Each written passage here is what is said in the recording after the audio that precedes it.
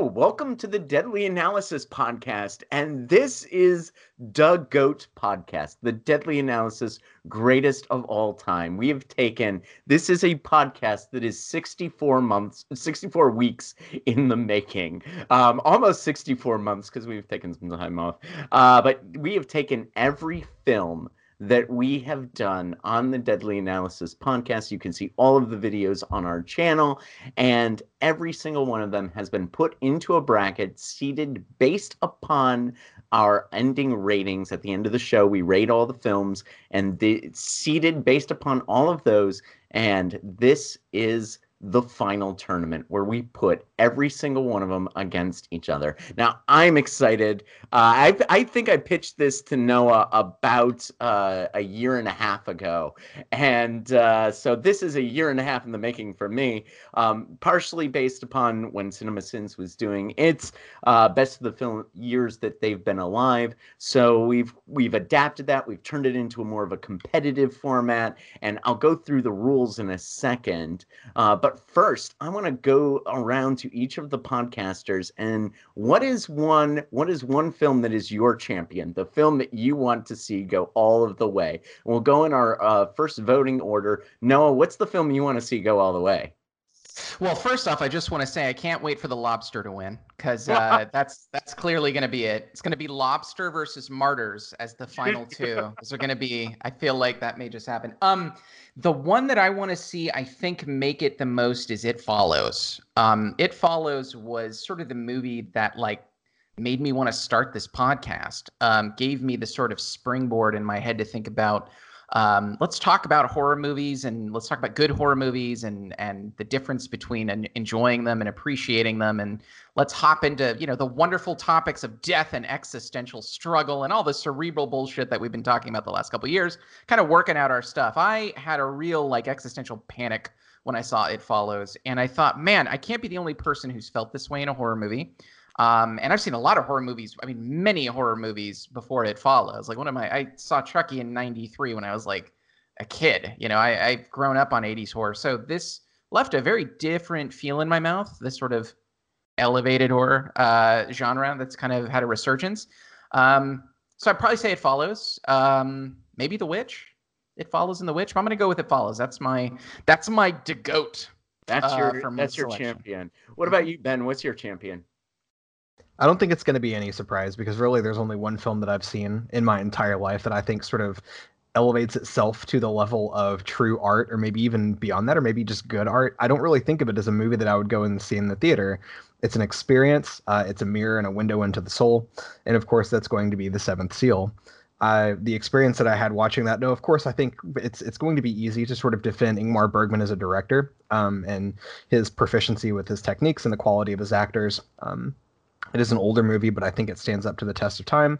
And just beyond that, though, I think what it pulls out of me in its long discussions of divine absence and just contemplation of death, and really the experience of sort of being kind of like this one individual walking through this entire story while all of these things happen around you and you wonder why, and you sort of struggle through that and struggle with that. Ultimately encapsulated in with a wonderful analogy of playing a game of chess with the Grim Reaper. I don't know. There's something about it that really just, I think, transcends all other films that I've ever seen. And so that's the one that unequivocally I would think would be the champion, although I'm pretty sure that it's not going to make it that far. Shayro, what about you? What's your champion? So, I mean, this is probably not a surprise to you guys either, just because of how much I've talked about loving this film for years. It's Come and See, and it is a Russian war film that talks about an actual thing that occurred using actual events from people's writing about a situation. There's a very important scene. It's probably the most horrific and most powerful scene I've ever seen in a film, where you have this boy and a whole town of people round up in a barn, and Nazis are firing into the building and light it on fire, and people are screaming. The boy escapes through a window, and you have Nazis putting a gun to his head and posing for a picture, and then they don't shoot him and walk away, and he collapses in absolute horror as to what he experienced. And that's just one part of the horror this kid endures throughout the entirety of the film, it really hit me. And it's hard to hit me that way. I've become kind of numb to a lot of stuff. So something affecting me to that magnitude, it makes it stand out. And it definitely scared the crap out of me. So that has to be at the top. And for me, it's probably going to be Annihilation, but we'll get to all of those reasons once we fight. So what are the rules of combat? Well, if a film wins by a 4-0 margin, it moves on with little discussion.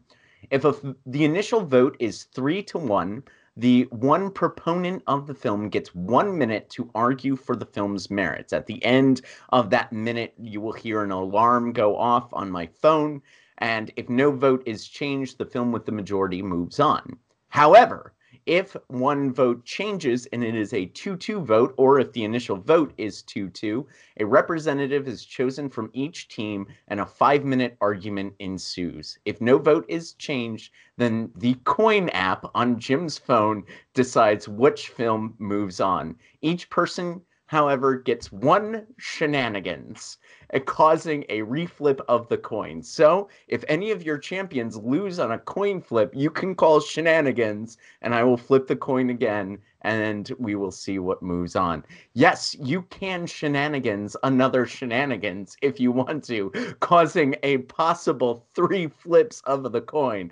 All of us will have to be, there's some strategy here. We'll have to pay attention to when we're going to use our shenanigans, and on what film we want to see go into the final 4. We'll keep this going all through October. This is a great way to celebrate Halloween. So with no further ado, let's start with our first matchup of the evening. Event Horizon, a film about a group of astronauts who travel to respond to a distress signal, and they encounter a Lovecraftian horror when they get there. Goes up against Martyrs, a film about a cult that likes to kill women because when they die pretty, and that must mean that they know something about the afterlife. So, initial vote, Noah, what do you pick? Well, first off, I want to say if there's 3 shenanigans, at that point time just collapses, because keeping up with all of this is insane. We've clearly thought about this quite a bit. Each person gets 1 shenanigans, only 1. Yeah, I'm telling you, and if 3 are used, podcast ends, everyone dies, time collapses in on itself.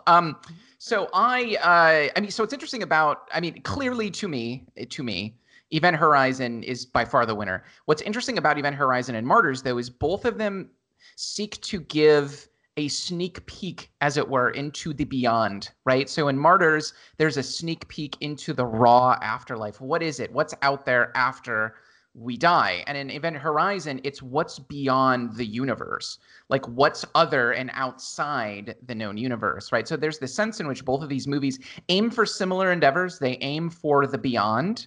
I just think it's executed so much better in Event Horizon. Event Horizon is also a tricky movie in the sense that a lot of people went to go see it thinking they were going to go see just a normal sci-fi film, and they left just fucking brutalized by what they saw with pipe sodomy and shit.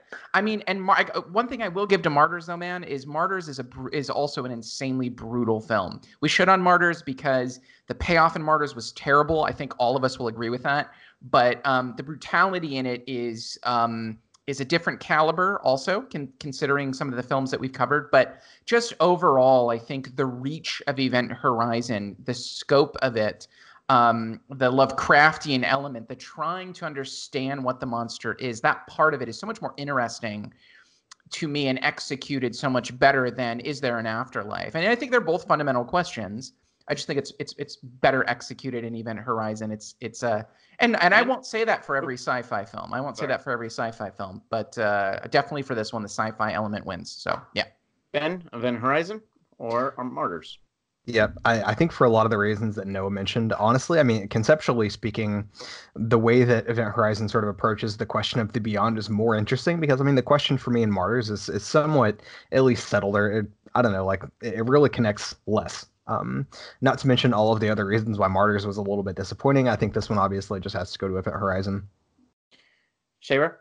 Yeah, I loved a lot of the brutal elements of Martyrs. I liked a lot of the blood and guts, but I did also watch the original OG versions of things. Like I watched other stuff that had to do with Martyrs. It made me appreciate what it was trying to do, but it just cannot match the awesomeness of space monster, like the oh god, when they're in that room and you can view what is happening to them. Oh my god, that really messed me up. Like I did not like that at all, and I still think of that scene and freak out. So I don't know, it has to go to Event Horizon, even though I do like brutality and blood and guts and all that stuff, and Martyrs did a good job of those special effects. It's gotta go to Event Horizon.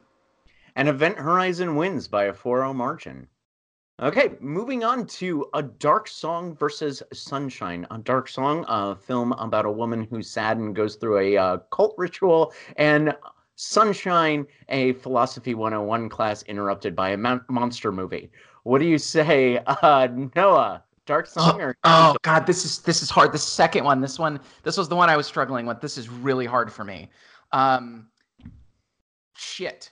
I'm not 100% sure even now. So the 30-second talk myself through it. A Dark Song has redemptive elements. It has a very deep struggle that's beyond the self. I feel like the struggle going on in Sunshine, well, you could classify that as being beyond the self because they're trying to save humanity. So fuck me, that argument doesn't work, Noah. Try again. I feel like in Sunshine, there is this expansive sort of, I made Jim choke. He's dying now. That's how good my argument was for Sunshine. But no, in Sunshine, there's this expansive element of reaching beyond, similar to Event Horizon. But I think the inevitability of death in Sunshine is a different sort of monster than how far one is willing to go internally, externally, to forgive. And two very different stories, man, with two very different types of monsters. Damn. If I had to pick, like, my visceral gut tells me A Dark Song. But damn, Sunshine is such a good movie. I'm going to give it to A Dark Song, and I'm just going to let that sit before I'm going to mute my mic before I start arguing with myself. It's A Dark Song for me. Ben? So I also really enjoyed Dark Song. Definitely a really good pick, especially just not necessarily even seeing that in theaters, obviously. I think it was just like a Netflix only thing, right? So just seeing that on Netflix, picking that up is something you don't necessarily expect much out of. It turned out to be pretty good, but I don't know. I think it's going to have to be Sunshine for me, even though we got this weird sort of split, and I really don't like the incoherence when you have like one storyline that seems to be making sense, and then you've got, monster now. And I kind of think that was only thrown in there just for the people that didn't necessarily get the horror of the movie leading up to that point. But still, I don't know. Maybe I just like space, but for me, yeah, it's going to be Sunshine. Shayra? I feel like space is going to keep winning. It's weird. So they both kind of end weirdly, right? It's both of them are like, what the fuck did just happen to me?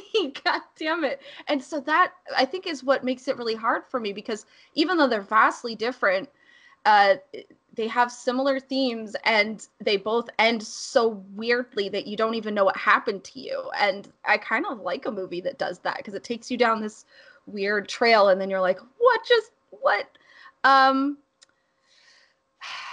And this is also a hard one for me, and I knew it was going to be hard, and I even already made a decision on it, and now I'm like torn. I'm going to go with A Dark Song on this, just because it had quite an awesome ride up to the weirdness that I appreciated. We'll see where this takes us. I'm going with A Dark Song as well. So that means that, Ben, you have 1 minute to convince a person to go over to your side. Minute starts now. Well, I think the interesting thing about Sunshine and really just sort of like space in general is that it allows you to start thinking deeply about the expansiveness in the void. Space in and of itself is a really interesting analogy for the void, and if we start thinking about that in sort of a Nietzschean way, it allows for the deeper contemplation of lots of different kinds of questions. The Dark Song, like, obviously that's going to be a really interesting film because I really dig the folk kind of stuff and the magic kind of stuff, obviously because I really enjoyed The Witch and Hagazusa. But when we're talking about pure philosophy and deep thinking and themes that really sort of stick out to you and sort of pull at your soul, Sunshine is the one that's going to do it for me. It's not even because of like the crazy monster at the end. That's really just sort of like a stain, I think, on an otherwise really fantastic film. Not to mention the musical score really just sort of pulls at me emotionally in Sunshine.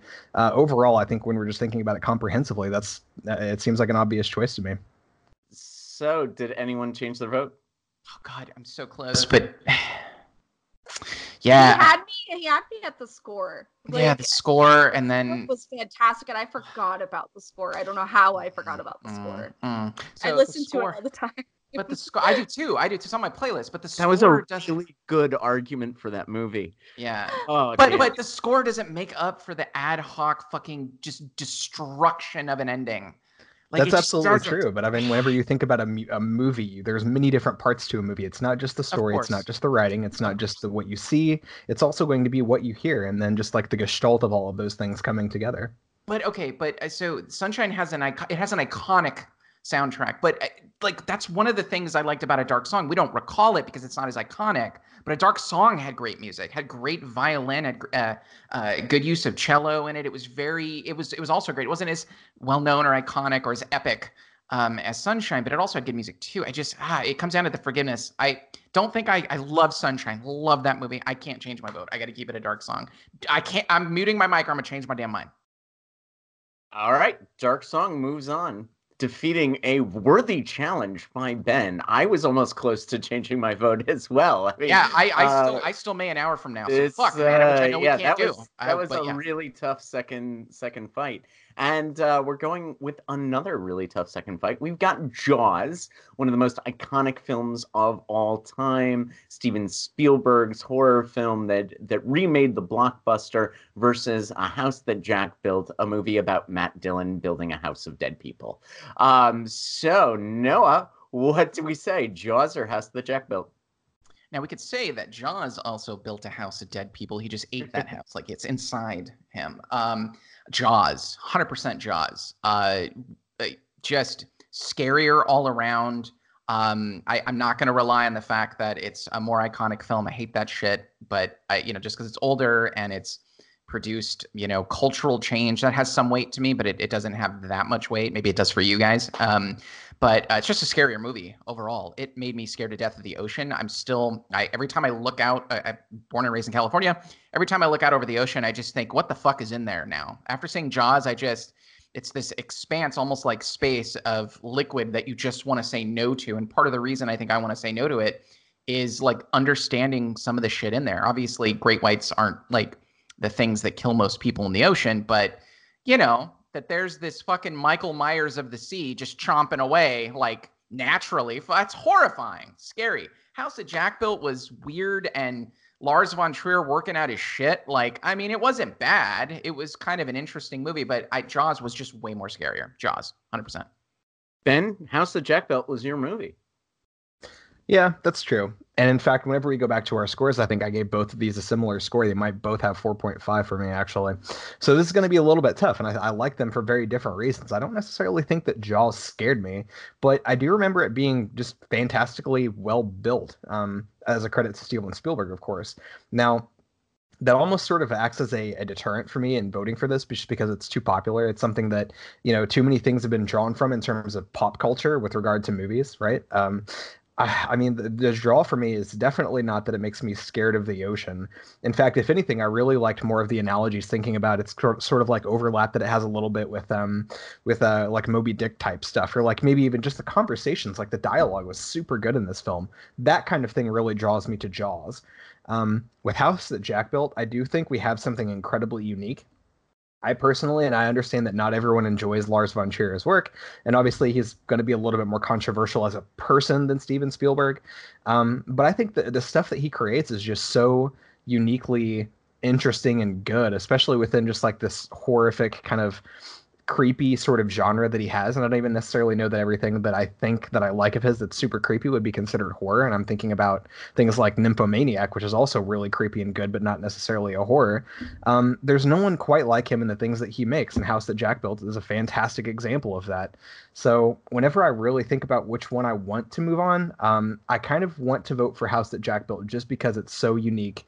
And there's only one Jaws, really. I mean, when you think about it, like obviously there's only one Jaws. But there are lots of things that sort of derive from Jaws, but I don't think there's ever going to be a derivative work that references House That Jack Built. It's sort of like its standalone thing. Not to mention, like, how many movies do you have that really sort of draw from this sort of Dante's Inferno-esque style thing and kind of like try and make that analogy in a framework for something like a serial killer movie? I mean, how many of those do you think we actually have in the genre or even globally? So yeah, fuck it. Like, I'm just going to vote for that one. I think it's going to be House That Jack Built for me. Shayra? So Jaws, I've always found comical. I love it. It is so fun and I love it, but it's actually really comical to me. And it's mainly because my best friend is very, very much afraid of sharks because of it. So it's become a kind of gag for me.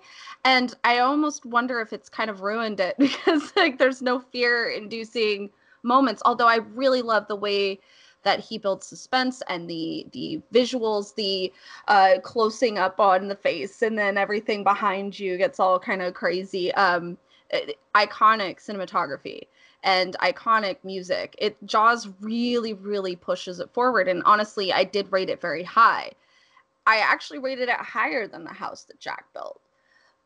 But The House That Jack Built left a stone in my shoe and it fucked me up real bad. That house of people in the freezer and going through hell and the imagery from paintings that I've seen, the way that he was killing those women, it was like, whoa, this is really, really messed up stuff. And it did frighten me a lot. And it was very artistic and very messed up. It's so hard to compare these two because they're really different to me. They're just so different. Like, how do you compare them?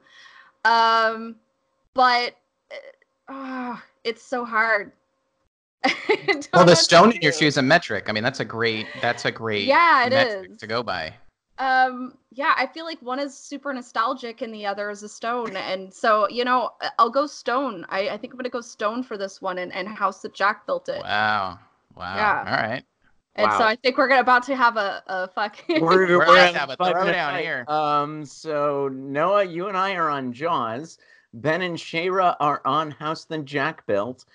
We have to choose a fighter. Noah, do you want to take this one, or do you want me to? No, I'm gonna let you take this. All right. Who's the fighter from the House That Jack Built? I'll take this one since it was my movie. If that's okay. I was gonna say he should defend his movie. That'll be good. 5-minute argument starts now. Okay, you admitted yourself that this was just Lars von Trier working out his shit. Okay, this is a subjective movie about an individual person trying to publicly atone for his sins, which he should go see a therapist, not make a fucking movie. And the film stinks of that self-indulgent bullshit. There are moments in House That Jack Built that are just for von Trier. They do not rise to the level that Jaws does. Jaws is universal because we all look at the ocean and we wonder what is in there. It is an unexplored final frontier. It is not just one man's individual exploration of his damaged psyche. House That Jack Built is self-indulgent. Jaws is iconic. And you can't possibly say that Jaws would fall to just some guy's individual bullshit. Jaws. No, actually, I do think that not to like step all over what you've just said, but honestly, Noah was the one who said the thing that you were just mentioning. So if you're going to have a debate, and if you're really going to engage honestly and seriously, make sure you line up who actually says the thing that you're arguing against, because right now you're sort of strawmanning me, and that's your entire argument is just sort of like a fallacy at this point. It's not a fallacy. It is, because I didn't say that this is Lars von Trier working out his shit. That was what Noah said. I did not say that. So that's not the argument that we're having. Everything that you said so far is just completely irrelevant.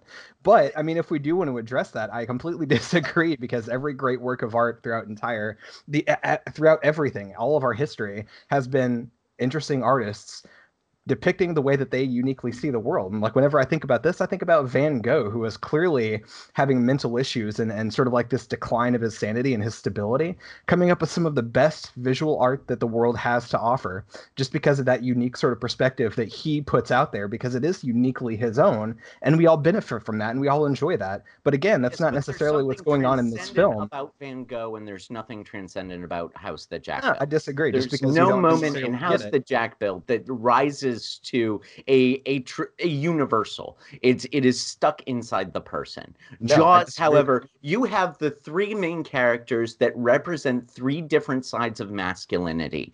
You have Quint, who's the balls. You've got Roy Scheider's character, who is the head, the compassion, and you have Richard Dreyfuss's character, who is the head, the intellect. And these three characters are what's necessary. It's the combined will of these three characters that's necessary to fight the unknown. This isn't just brilliant cinematography, which I think Jaws has House That Jack Built in cinematography by spades, but it's also brilliant characterization, and characterization that rises to transcendent universal levels, not just stuck inside the psyche of a damaged filmmaker.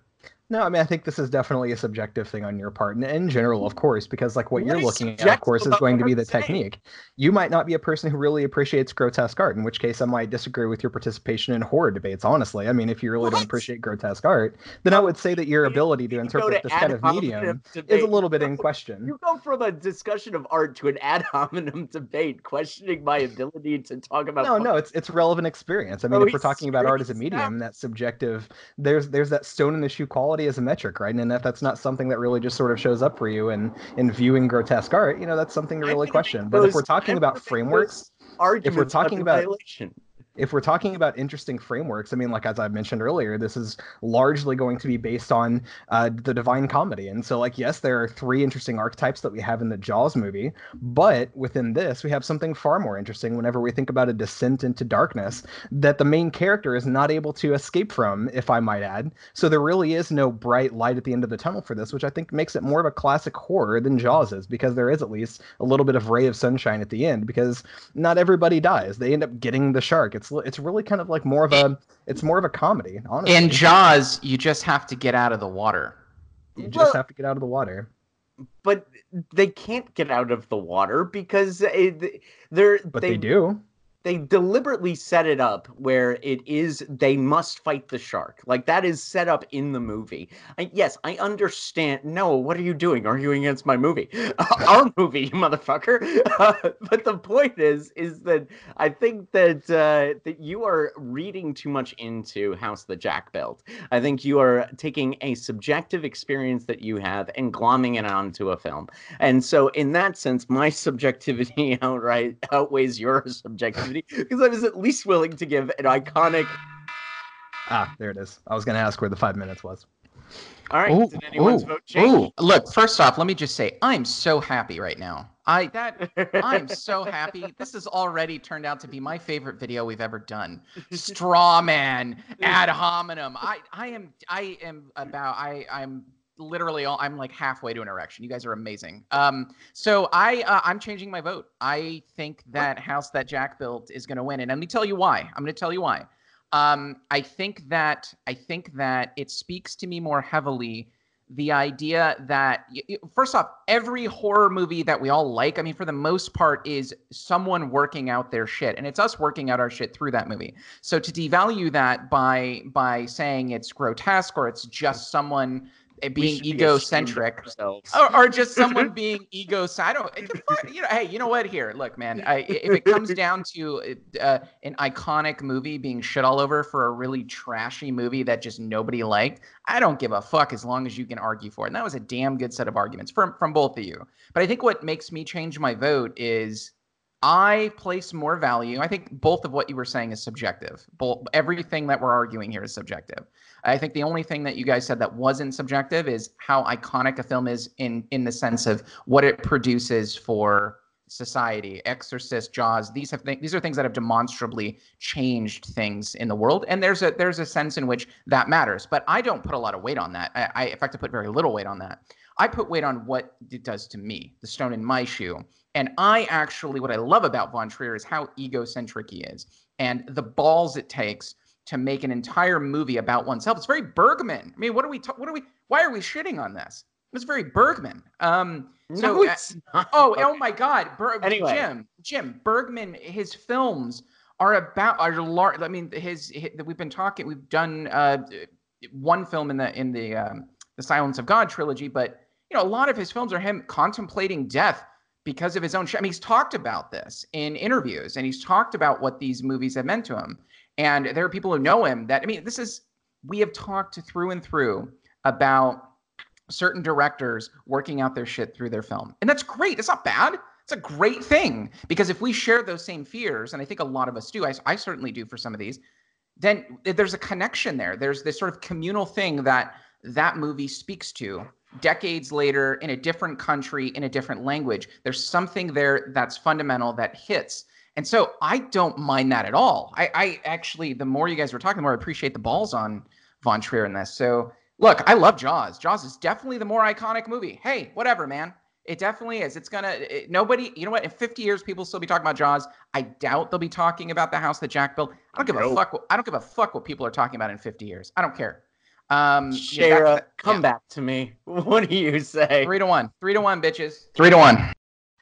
So the thing is, there are a lot of films that get to you and have gotten to people, and nobody paid attention to when it initially got released. And then later on, we go back and look at them, and then we go, holy shit, that hit something. And so I'm not going to go on iconography or like even just things that they've created that are new for this, because it doesn't necessarily mean anything. There were new things that were done in Von Trier's movie, which is really hard to do in horror today. It's really hard to be original in horror today. And the ending scene where he basically is trying so hard to escape his fate and fails miserably. It's reality. Whereas Jaws is fun. It's a fun trip, but it's silliness. And honestly, it did create a lot of people being afraid of something they shouldn't necessarily be afraid of. Death is something you should be afraid of. Sharks killing you in the ocean. I've been in the ocean so many times. I don't care. There's no shark coming after me. It doesn't scare me. It's funny. It's a giant robot going on. Oy vey, this hurts. All right, I would shenanigans this, but it's 3-1, so I can't. All right, moving right along. Take that, stupid shark. Anyway, sorry. Let's see what happens to another classic. Rear Window. Fucking Alfred Hitchcock is about to lose to fucking John Krasinski, probably. This is gonna hurt. Rear Window. Jimmy Stewart. Great movie about a man staring out his window thinking his neighbors are killing people. And Quiet Place, a movie about aliens who are attracted to sound. Noah, what you gonna choose? Quiet Place or Rear Window? It depends on which one makes you triggered the most. This is kind of the threshold I'm using. I'm going to go with the Rear Window. I did not like A Quiet Place. I thought A Quiet Place was way overrated. The score on Rotten Tomatoes is insane. I've said this before. I'll say it again. I've said it in like 3 videos now. If the monster can be killed with a hearing aid, the government should have been able to wipe them all out. Insanely stupid. I get the importance of family and closeness, and I get mistakes and wanting to work them through and show you love your child, yada, yada, blah, blah, blah. That doesn't do anything for me, doesn't speak to me. It doesn't do anything but just make me roll my eyes. I'm sorry. I don't know what that means about me, but that's the fact. Hitchcock, right? And as you know, Jim, I only pick iconic horror movies. So come on now. But the tension in Rear Window is fantastic. And see, the thing is, in A Quiet Place, it's meant to have a large degree of tension, right? Right? You got to be quiet. So everything's tense, right? So there's this, both of them share, I can't believe I'm connecting these two, but both of them, I think, share in a very large attempt at building tension but my God, does A Rear Window do it so much better. I'm not going to go off, all of the horror films that have been built on top of A Rear Window. There have been quite a few that have taken things from A Rear Window, but again, that means very little to me. I just think when I think of these two movies, the first thing I think of is tension for some reason. I think both of these are an attempt at really elucidating tension from the audience, and just one shines so much better than the other. And I just really did not like A Quiet Place at all for all the reasons I went into in the podcast. I think I gave it a decent rating, but as it sat with me over time, and as I open up Netflix and I see the damn logo every time I pop it open, I just hate it more. So I'm giving this to A Rear Window. Ben? Yeah, I don't think this is a really difficult decision for me either. Like for Quiet Place, I think I ended up giving that a 3 just because I was sort of really kind of disappointed with a lot of things, and I feel like it's pretty good. It's okay.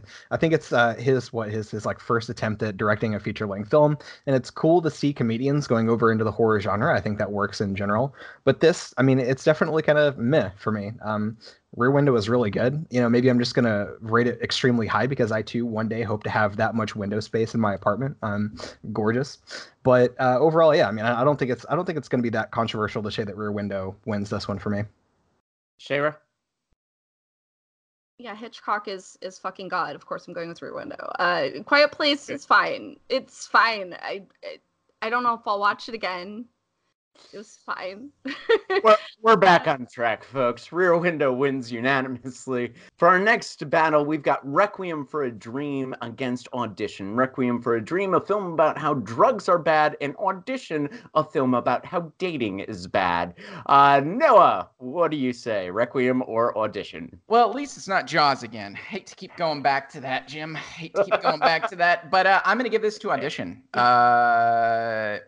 Requiem for a Dream is a great movie. I know it's Shayra. This is where I'm going to have a little battle with Shayra, I think. Requiem for a Dream was a kind of a mindfuck. But I felt like it was a little condescending. I actually felt about Requiem for a Dream how you felt, Shayra, about Climax. I felt like it was a PSA on drug use. And there's nothing wrong with that per se. It shows the horrors of drug use in a way that's very, in a very unique way, actually, with the cameras and those little like moments where you get to see things. I did that really well. Actually, it's the exact sound they should be using in the film. So it's not a bad movie. I liked Requiem for a Dream, but I think Audition had shock value and a reversal of genders. Traditional gender roles and shit that we talked about, that it just gave it a lot of meat. God, that's ironic. I did not mean that as a pun. It gave it more meat to pick from. God, I can't keep going with this. More meat on the bone to kind of saw through, to talk about, to kitty, that kind of stuff. It was more shocking. I think it had more cerebral stuff going on. If I recall correctly, it was more viscerally violent, left me more in a corner like this, balled up, probably how you felt for Requiem for a Dream. But it left me very balled up and scarred and never wanting to look at another woman again, just kind of like this. Like, I don't know what to do. Like, I'm not a misogynist, but I don't ever want to get my tendon cut. I'm just not going to go outside. Like, that's how Audition left me. So I got to give it to Audition. Ben? So this one, I think I'm going to have to give to Requiem just because I saw that as being a little bit more than a PSA. The drug thing, obviously, I think that's the sort of like the initial layer that a lot of people are going to interpret this film through.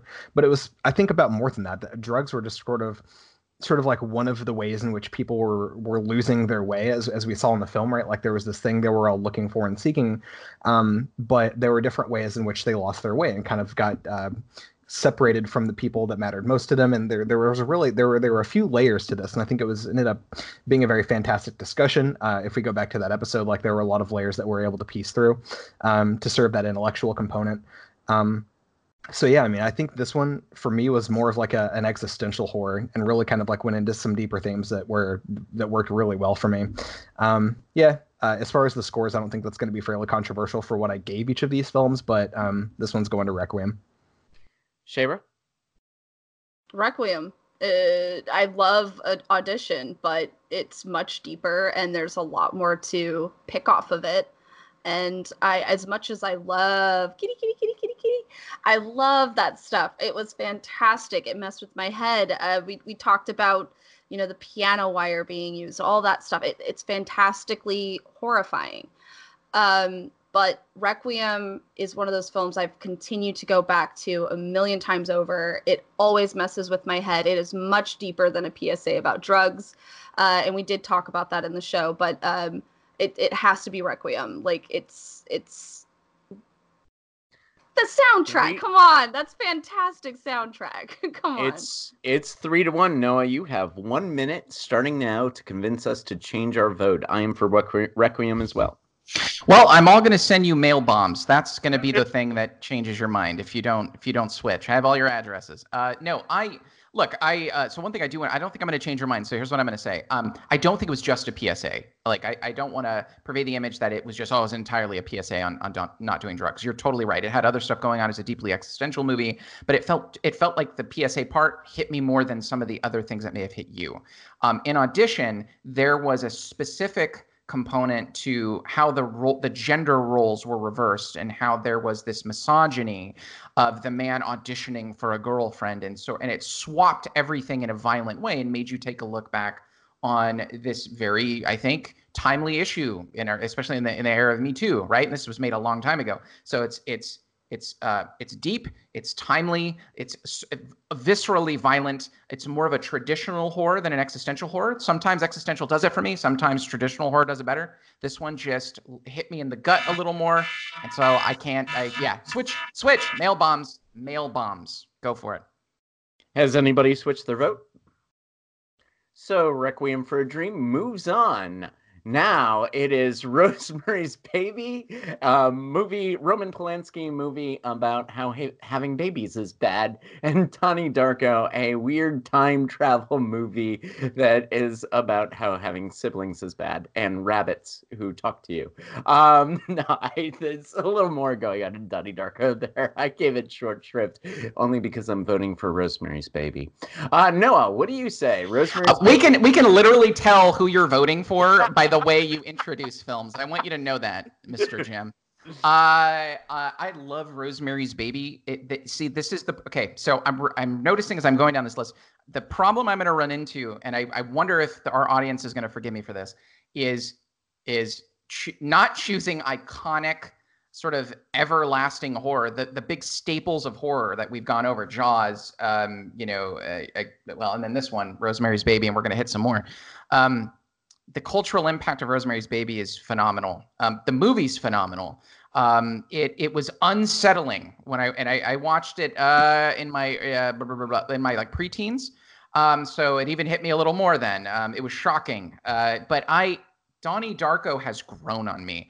I did not like Donnie Darko for a really long time. I thought it didn't make sense. I just didn't enjoy it. And then when we did our podcast, I realized that my way of looking at Donnie Darko, there was layers to Donnie Darko that I had just not thought of. I didn't go down the Reddit rabbit hole of what the fuck's going on, and you're online at 3 a.m. with your eyes bleeding going, this movie's way more deep. You guys gave me that in 2 hours. So, and I've seen it again twice since we did our podcast, and I fucking love Donnie Darko. I have replay value to Donnie Darko that I don't have for Rosemary's Baby. Rosemary's Baby is the staple. It's the movie that is going to probably last, but I don't know, man. Donnie Darko has become a cult classic since it came out, and it's layered. It's such a weird comparison to make, but it's layered in a way that hit me a little harder. There's more meat on the bone, and I don't know. It just does more for me, and it doesn't scare me as much. So this is going to be weird for me. Rosemary's Baby, I think, is a scarier movie than Donnie Darko, but Donnie Darko is just more interesting and more.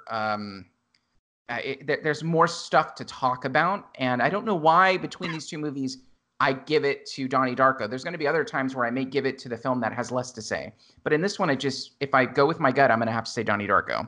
Oh, can't believe I'm shitting all over nostalgia. I too really, really enjoyed Donnie Darko. I think it's absolutely fantastic film, and I've thought so for years. But that being said, God is dead, hail Satan, right? So Rosemary's Baby. Shayra? Why don't you go suck a fuck? I'm going with Donnie Darko. Oh. Okay, I'm going with the iconic. I am going, of course, with Rosemary's Baby. So we have a 5-minute fight coming up. Who is the champion from the Donnie Darko team? I'm gonna That give was this my one. movie. Yeah, I'm gonna give this one to Shayra. I'm gonna give this All one right, to Shayra. Shayra and Ben. Do you want to take Rosemary? Either way, do you want to get? Yeah, go ahead. Okay. Yeah. Ready? And 5 minutes. I don't want to go up against Ben. I'm gonna fucking cry. Okay. Yeah, as we learned, he's a master debater. He's gonna do some ad hominem attacks on you. No, Go it's ahead. fine. I could take it. I've been on YouTube for a long time. I'll start. Look, Donnie Darko is one of those films that when I first watched it, it stuck in me.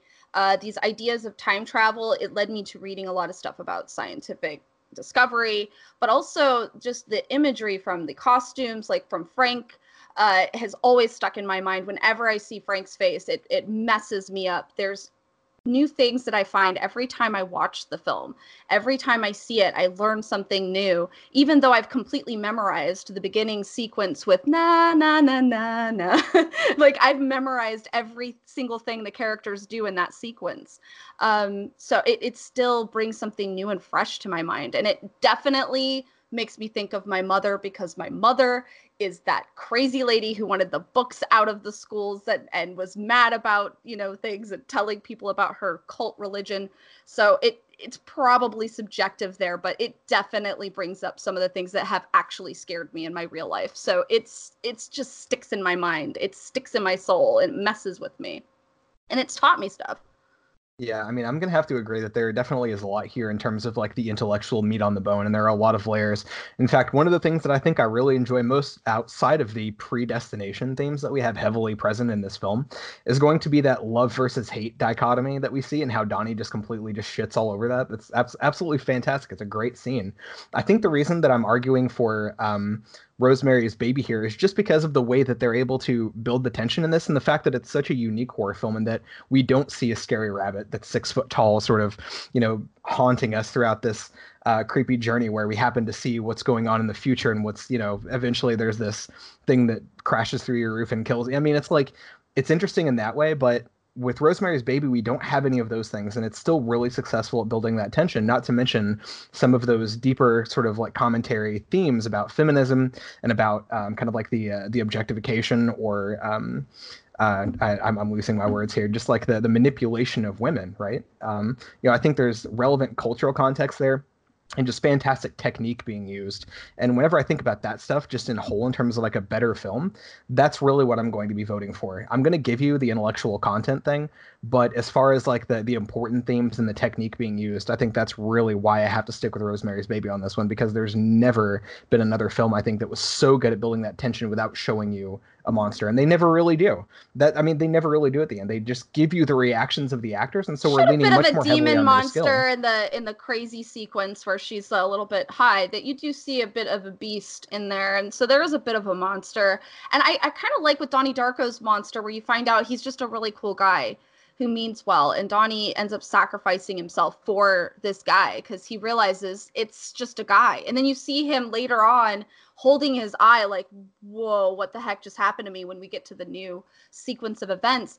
And that really messed me up, because that means that there was some kind of echo of the other occurrence. And I feel that sometimes. I feel like these weird things occur sometimes. And I'm like, oh, did that happen? Did I hear that? Did I feel that? And you have to wonder, is it because of an echo from, this other timeline, or am I just going crazy? Who knows? Right. I mean, that's definitely interesting. I think one of the things that I really enjoy about horror films too is whenever they have the message that it's really kind of the people that are sort of the real monsters in the story. And of course, with Rosemary's Baby, you do have a supernatural component. You've got the devil and all of this stuff going on, but it's the people who really do the shitty things. She's taken advantage of by a group of people who completely take everything in her life, who take away her baby, who see this good thing that she has going on, and without giving her the freedom of agency, decide what she's going to be put through for the sake of her husband's career. You know what I mean? Yes, you have the devil present there, but it's really, I think, the people that are the monsters. And I think that harkening back to the Scooby-Doo themes of my youth, you know what I mean? Like, where it's really just the people that are always the driving force behind the horrible thing going on, is something that I think is really important for me, and that's a fantastic message to have. That's what both of these movies do, which is really messed up. You have this this really great guy that the whole town is thinking is great. No, he has a bunch of kiddie porn hidden in his house, and Donnie burns the house down to like reveal this, and you're just like, oh my gosh, real people are the monsters. That is so scary. And then the monsters you think are monsters are just the real cool people you should probably, care about. It's like, no, you just, I don't know. It messes with your head, but I think both movies kind of do that, right? Where your monsters maybe aren't so bad, and the people in your life are probably the worst. Ooh, 5-minute marker, perfect timing. All right. Did anyone change their vote? Nope. All right, so we flip a coin.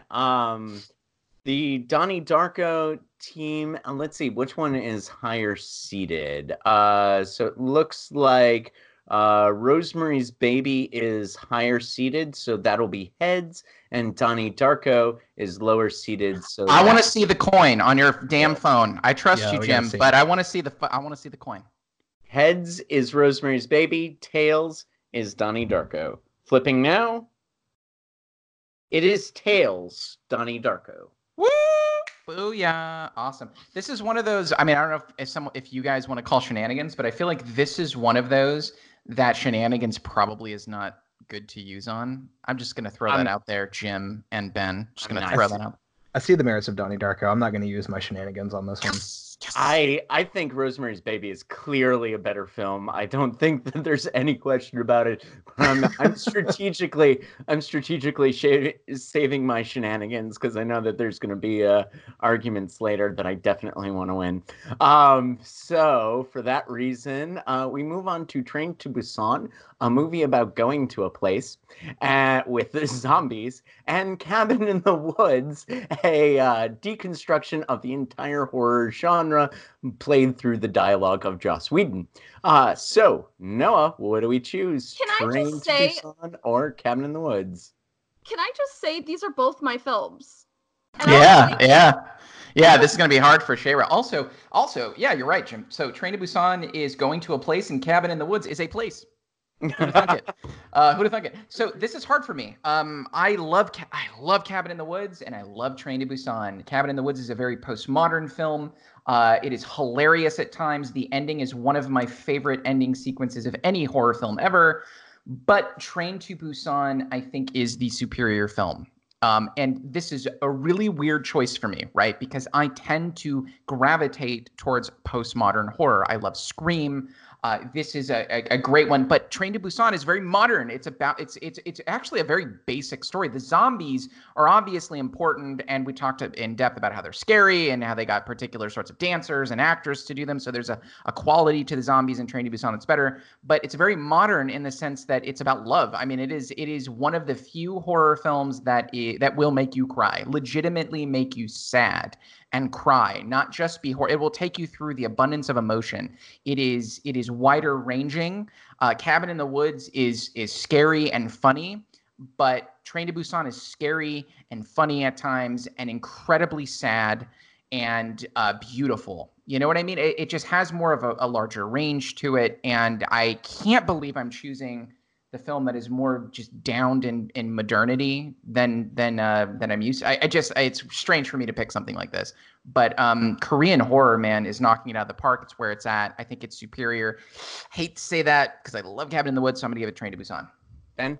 So in this one, I think honestly I'm gonna have to give this to Cabin in the Woods. I agree that Train to Busan is of a higher quality. It's a very fantastically made film, and yeah, I mean, the horror films that we see coming out of that part of the world now are largely, I mean, probably better than what we see coming out of Hollywood, just overall in general, right? Just better quality, more interesting. Maybe I'm just a little bit burnt out on the zombie thing. And like, I understand that zombies can be used as like a metaphor for lots of different sort of societal issues and like interesting themes. But man, like there's nothing quite like Cabin in the Woods. And it's one of those films that either you get it or you don't like it. And as far as like the postmodern meta commentary, I really like it because again, it's one of those things that is incredibly unique. I don't know that there's another thing quite like it in the genre, so I'm gonna go with that one. Shaver? So one of the reasons why I love Cabin in the Woods is it's very similar to Scream for me, which was another movie I chose, and Noah and I did a show, but it didn't take. The video didn't go through. It was wonderful. It was with his wife. It was a great analysis of a film. I wish we could somehow bring it back to life. But I love these films that talk about what a horror movie is and kind of deconstruct it while you're going along the storyline. In fact, this one goes above and beyond because it goes over every single kind of monster and it takes you to this ending that is just so depressing too. Like they're both the endings seem a little bit sad and down, but this one is really just like, all right, I guess we're gonna die. Because that's what we gotta do. We're just everyone's gonna die. Hey, how's it going? But Train to Busan, it was so well put together. It is so beautiful to look at, and that little girl actress is fantastic. When Dad makes the ultimate sacrifice, you do cry. And I've watched this movie now probably about 15 times, and every time I cry. Every damn time I cry. I cannot stop crying from this film. It does not lower the impact if you've seen it before. So it hits. It's so well done, and I do love Korean horror. But I love both of these films. These are both films I chose because I love them so much. I feel like I'm choosing, this is Sophie's choice going on right now. I have my 2 babies, and I have to figure out which one is gonna get snuffed. I think I'm gonna go with a gut and go with Train to Busan on this one. But I love Cabin in the Woods so much. Especially how it deconstructs how they hurt women and the tropes of blonde girls and the horniness is just a fog in this forest. God, that's such good stuff. But I'm gonna go with Train to Busan. Sorry. I was watching Train to Busan with a lady friend, and she literally had a panic attack while watching Train to Busan. So that is the defining characteristic of that movie for me. I have to go Train to Busan as well. Ben, you have 1 minute to convince us to change our vote. And you're apt to do it, Ben, because you're really good at this, fucker. So. Yeah, we'll see. I don't think I'm going to change any votes on this one. I mean, we all are on a similar page, I think, where we agree that both films are really good and really interesting for very different reasons. I personally tend to go towards artistic filmmaking works that are unique and offer some kind of like a unique contribution to the genre and just like the field as a whole, not to be like too academic about it, but again, we've seen plenty of zombie films, and there are a lot of movies out there that really do sort of creep people out and make them panicky and afraid. We've got a lot of that. We definitely have a lot of that, and while the quality of this one is particularly high, it is still, I think, derivative of all the work that came before it. Now, I don't think that's necessarily going to be true of a postmodern film that deconstructs a genre. You can't really call that derivative because it's a meta commentary on everything that we've seen so far, but we haven't seen very many of those meta commentaries on the genre and how ridiculous it can be sometimes. And I personally really enjoy that because I think that that's something that this podcast resonates with, is the fact that a lot of the stuff that we see in the genre is just kind of ridiculous. But okay. Did anyone change their vote? I didn't change my vote, but I do want to say something. I like what Ben is saying about the banality of zombie films versus the uniqueness of sort of the postmodern stuff that's going on in Cabin in the Woods. They're actually, to me, very opposite movies. One is very modern, one is very postmodern. Yeah. Think of how they end. One ends with hope with the woman and the child. One ends in a complete sense of nihilism, where I think the last words in Cabin in the Woods are like, "We've had our time. It's time for someone else." Do you guys remember that? How politically relevant that is. Yeah, exactly. Yeah, exactly. So it's and I what's odd for me is I traditionally go with the latter. I traditionally, like, the films that speak to me the most tend to be the Cabin in the Woods-esque sort of films. But that is a testament to how good Train to Busan is everywhere else to me. This is one of those hard ones. But it sounds like Train to Busan's going. So Train to Busan moves on. All right, we've got Pontypool, a movie about a zombie virus in a word, and Coherence, a movie about a dinner party gone multiverse. What do you say, Noah? Pontypool or Coherence? All right. Well, wait a minute. So these are the most deflationary one-sentence things. I mean, they're accurate. I can't argue with how accurate they are. But they are quite deflationary. But yes, you're right, bastard. It is about a fucking virus in a word, English word, no less. 100% Pontypool. Coherence was decent, But Pontypool is, oh God, in every way superior. It's one of those movies that all takes place in one room. Coherence it somewhat takes place it takes place in a house. They go outside a little. They don't go outside at all in Pontypool, I don't think. I think maybe for like half a second they open the door and look out. But They go I mean, for like a second, though. I mean, for like a second. But they go out for a second in Coherence, whatever. But I think what Pontypool has over Coherence is it's novel to think of. So we talked about a second ago the banality of zombies and the zombie apocalypse. What's great about Pontypool is it's insanely novel to have the whole thing happen through audio. It also works on many levels because audio is the thing that is going to be the problem. Pontypool has my favorite opening of almost any horror film ever made. The intro to Pontypool, the sort of compressed audio of Steve McHattie, is one of the coolest, most unique. I was hooked. The moment I heard that, I was like, what am I listening to? What am I watching? I can fall asleep to Pontypool. The audio, I have it on my favorites, all the full audio from Pontypool. I've fallen asleep to it many times. It's a novel. It is terrifying. It's cerebral. The concepts in Pontypool are interesting to think about.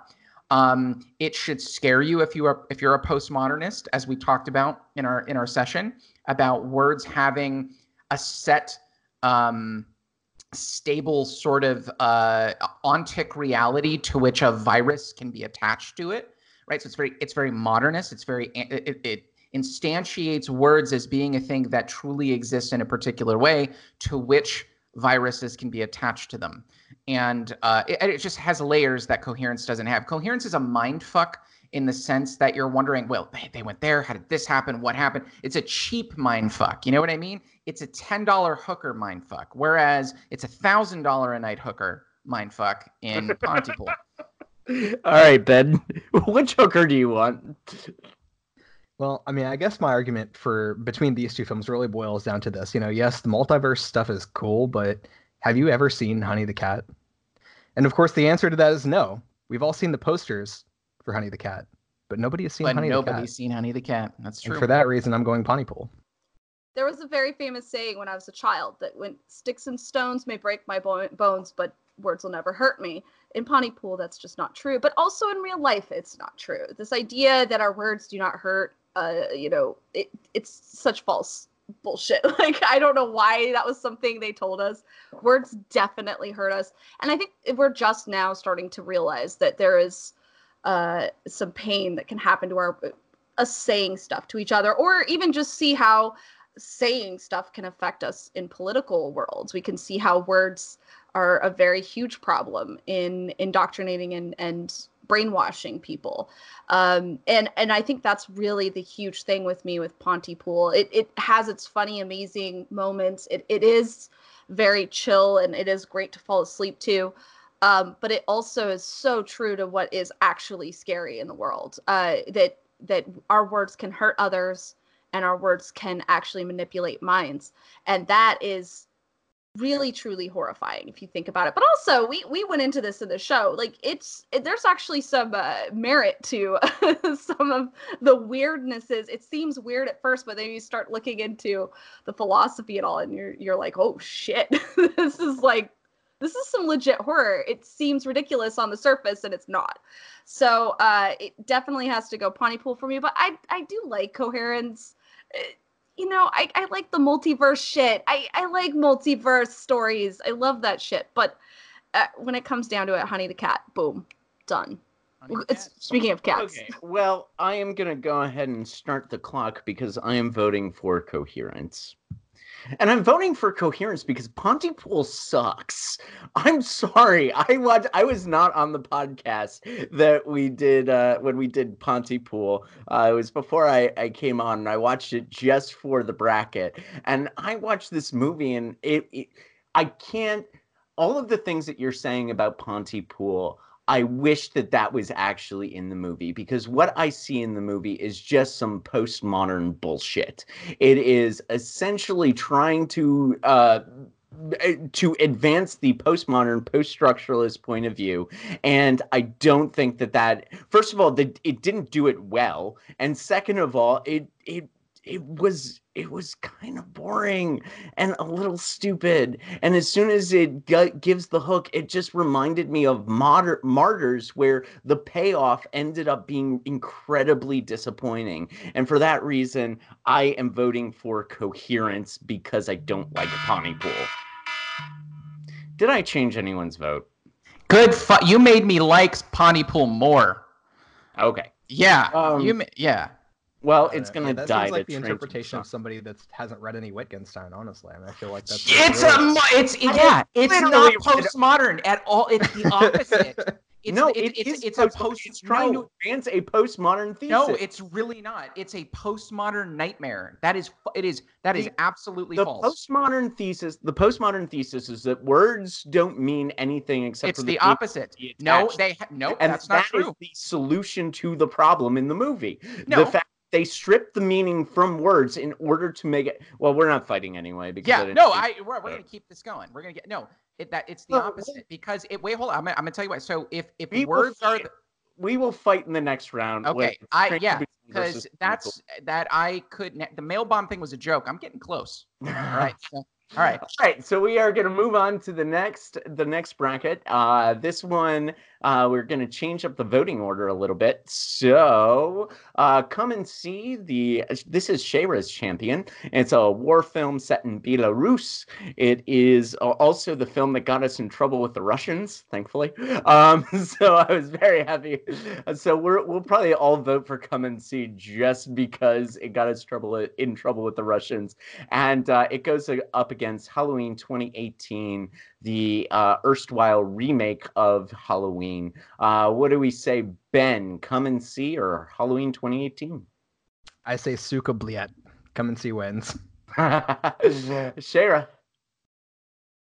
Come and See, because Halloween 2018 sucked so bad. I love Come and See, but I just need to say Halloween sucked so bad. So, yeah. Noah. So I first want to say that Pontypool's better than all of these, and here's 17 reasons why. Okay, other than the 17 reasons that you clearly have just edited out, I'm assuming if I said this, Jim has edited them out.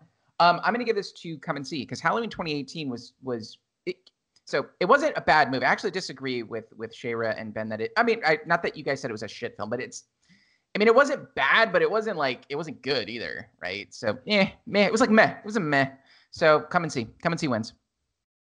Okay. Come and See wins by an easy 4-0 margin. All right, let us move on to the next bracket. We've got Ravenous, a movie about the Ubermensch, who could be any one of them, a couple characters, as we discussed in our podcast, and Invasion of the Body Snatchers. So a movie about eating people and a movie about taking over people. Ben? So when I originally watched both of these movies, I looked back through the scores, and it looks like I gave Ravenous a slightly higher score than Invasion of the Body Snatchers. I still think I'm in alignment with that. I really do enjoy Invasion. Primarily, I just really like seeing a young Jeff Goldblum. Like, I think that's really what, just like add something that's just good. It enhances everyone's rating, I bet. Yeah, at least half a point. At least half a point, if not a full point. But I think there's definitely more to discuss with Ravenous, so I think that one's gonna have to get my vote. Ravenous? Yeah. Shayra. I rated these films the exact same number. So, but I think no one knows where this is gonna go. I have a problem with someone taking over me or losing my mind or my ability to be myself anymore, or dementia. We've talked about this. This is one of my greatest fears. Invasion of the Body Snatchers, I never had even seen. Because of this show, you guys introduced me to it, and I was like, oh my god, no. It really messed me up. And I thought it was so funny because I thought this was just going to be one of those dumb movies that everybody recommends because it's like an iconic film. And then it messed me up. And I was like, oh, crap. Of course, yes, young Jeff Goldblum is great too. But I really like Ravenous. I mean, gosh, we talked a lot about that stuff. The cannibalism, and we've actually started piecing together other movies we've watched with Ravenous and said that these could like all combine together to be this like same world. So it's such a fun movie. So it's hard, but since they are about equal, I'm gonna go with the thing that actually scares the crap out of me more and go with Invasion of the Body Snatchers. I'm with you in Invasion of the Body Snatchers. So that means that Noah, we are at 2-1 Invasion right now. What do you think? Fuckers. This is the other hard one for me on this list. I picked Ravenous too. But so let me clarify real quick. I picked Ravenous because it's my favorite cannibal horror film. That doesn't mean it's really high on my top 10 list. It's not even on my top. It is on my top 10. Probably on my top 5 list of horror films. This is going to sound crazy, but I actually am going to give this to Invasion of the Body Snatchers. I love Ravenous. Ravenous is a fun movie. It is unique. It is it's the most Nietzschean film on this list, I think, in a lot of ways. There is a lot of content to discuss, but I think when I look back on Invasion of the Body Snatchers, it is so isolating, right? Where the thing that really got me with Invasion of the Body Snatchers is you have these group of people, and I think most of the stuff takes place, a large portion of the film takes place in a single evening where they're running and they're together, but they're very alone in this crowded city. And that really left me feeling hollow. It left me really scared. The idea that like you could be with all of your friends trying to understand this really scary thing that, you know, this immense fucking multi-layered horror that there are not only are you dying and being replicated, but there are aliens that are doing it. So there's all these there's layers to this, I think, that make it a little more scary than Wendigo eating you. I mean, that's definitely a freaky thing too. But I just it left me feeling hollow. And I think it was some of the filming. I think it was the city stuff.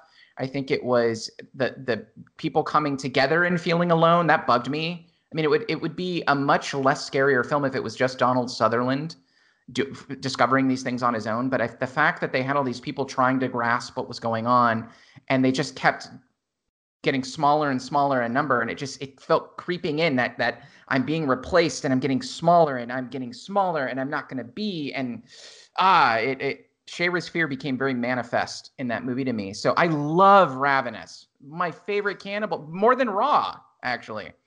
But if I ask which one scares me more, and the thing that left me more haunted, stone in your shoe sort of shit, goes to Invasion of the Body Snatchers. Ben, you have 1 minute. So I'm going to have to say the things that I like about Invasion of the Body Snatchers really do go back to its uniqueness. I mean, it is a really cool story, right? The fact that there's this invasion of these sort of like spore-like, plant-like creatures that are coming in, replacing people, not just killing them, but replacing them. And that's very fantastic. But I think like the cool things that I like about it are probably done better in an anime called Parasite the Maxim, which probably, of course, like not everyone here has seen, but maybe even like the practical effects of the thing are a little bit better. And I think I enjoy that more. Not to mention Invasion of the Body Snatchers has been done like remade like 4 times or something like that. And I mean, it is a cool story though, and the version that we watched is quite good. I think the reason that I really enjoy Ravenous more here though is because it gives us a medium by which to explore the difference between like the Ayn Randian interpretation of Nietzsche versus the more of like a legitimate interpretation of Nietzsche. And that's an important distinction that we really need, because there's too much bastardization of Nietzsche's philosophy within like the business world and within certain political groups, and they kind of need to be they need to be taught that that's not the right interpretation. So it's a good philosophical platform. Yeah, you got me, Ben. I'm switching to Ravenous. Are you serious? Seriously? Holy Wow. shit. Nice. I'm switching to Ravenous. I'm shocked. Yeah, it's 2-2 now. Wow. Okay. Well, so we have to flip. No, we get Fuck, Ben is the master of persuasiveness. He's either the best argumenter or he's a super sophist. I can't. Yeah, these are Ben is a master debater. He You're is. goddamn right. He is. All right, someone choose from the invasion team. Okay, so we're going Let's 5 use minutes. Shayra. Yeah, we get 5 minutes, and Ben, do you want to keep arguing? I'm on the fence, so either of you two can win me over, really. I would be curious to hear your reasons for switching. I want to hear that too. Yeah. My reasons for switching have to do with Are we on the clock? Nietzschean. I think that there's more in Ravenous. I think that Invasion of the Body Invasion of the Body Snatchers is playing on one particular fear, whereas I think Ravenous is aiming. You were able to convince me that Ravenous is aiming higher. I think that like what is not going to convince me throughout much of this is individual subjective fears. What is going to convince me is a film that you can tell me aims higher and is aiming universally.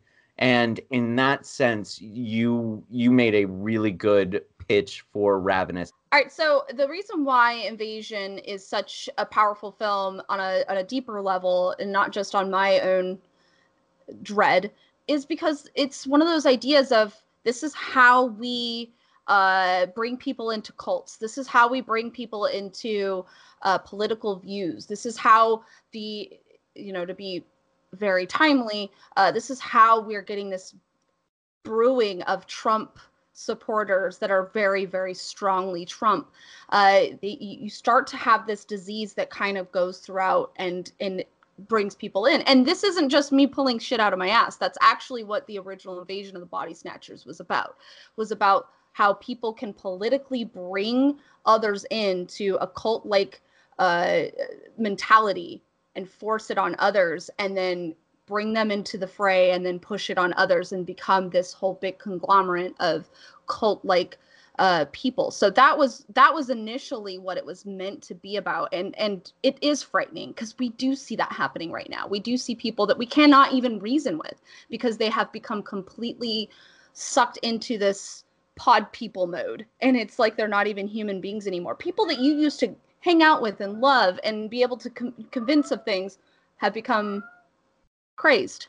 Yeah, I mean, I think we do have better examples of that even just within this list, though. Like, obviously, Come and See is going to be a more fantastic example of that just by showing the reality of the extreme lengths to which that can take, I think, our brutality as a species. And that's not even something that this film got into, is the fact that we can be incredibly brutal once we get to that point, right? So, I mean, it does show us a little bit of how we can be sort of brought into this sort of like cult-like mentality. But the analogy, I mean, I don't necessarily know if it gets completely there, because I think people are going to get hung up on the fact that, like, this is more of an alien invasion film. And so, like, from that regard, yeah, I mean, I think there are stronger versions of the narrative of people being brought into a dangerous ideology.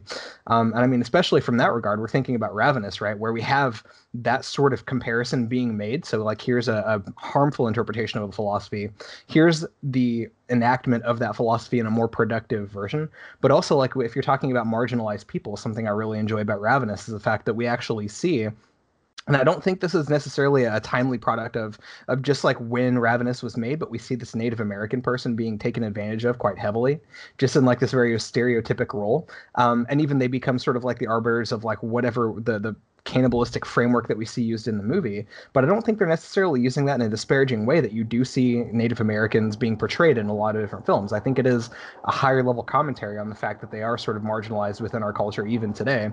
And that's an important message that we definitely need to see. Like, obviously, right now we're thinking about like Greta Thunberg and stuff like that, who is this climate activist globally. Everyone has their eyes on this little girl, but there have been people of color who have been arguing the exact same thing for years and haven't gotten that same level of attention. So, I think if you're talking about like relevant political themes, Ravenous sort of kind of gets there in a better way, but there are also like other movies on this list that sort of do the thing Invasions of the Body Snatchers is trying to do, but in a more effective manner. I would just want to bring in really quickly the philosophy bit into Invasion of the Body Snatchers. Although there's definitely some very thick philosophy, I think Nietzschean philosophy specifically in Ravenous, there's a lot of philosophy you can draw from Invasion of the Body Snatchers, political philosophy, but then also just the idea of like, if I'm being replicated and everything about me is duplicated, is that me? Like, I'm not me, but there's a me there, right? It's that Shipathesius thing going on there. There's still depth to Invasion of the Body Snatchers philosophically that I think we can draw. I think it's more classical philosophy. But I agree with you that, I mean, maybe that's not a good thing though, that it's so obvious in Ravenous that it what I liked about Ravenous was your interpretation of the protagonist. I saw it completely the opposite when I watched it, and you changed my mind, and it made me think a little more deeply about it. So it's the sort of movie that has the ability to have that tiered conversation. But I guess I weigh fear more deeply than I do philosophy. I mean, I value philosophy. I think that if a movie can get us to have philosophical conversations, it's important and it's monumental. But fear is so central to me, and unfortunately, it's so subjective that I weigh it. I put more of a kilogram on it than I do whether a movie is philosophical. It matters to me again, but I think the fear part weighs more for me. So it may just be we're different people with different ways of evaluating these things. Yeah, you guys have made it hard though. Made it hard. I'm still in Ravenous. So did anyone else change their vote? I think I'm still Invasion. Yeah, I'm still Invasion. Flip that coin. Yeah. All right. Which one is seated higher? Ravenous is at a 4.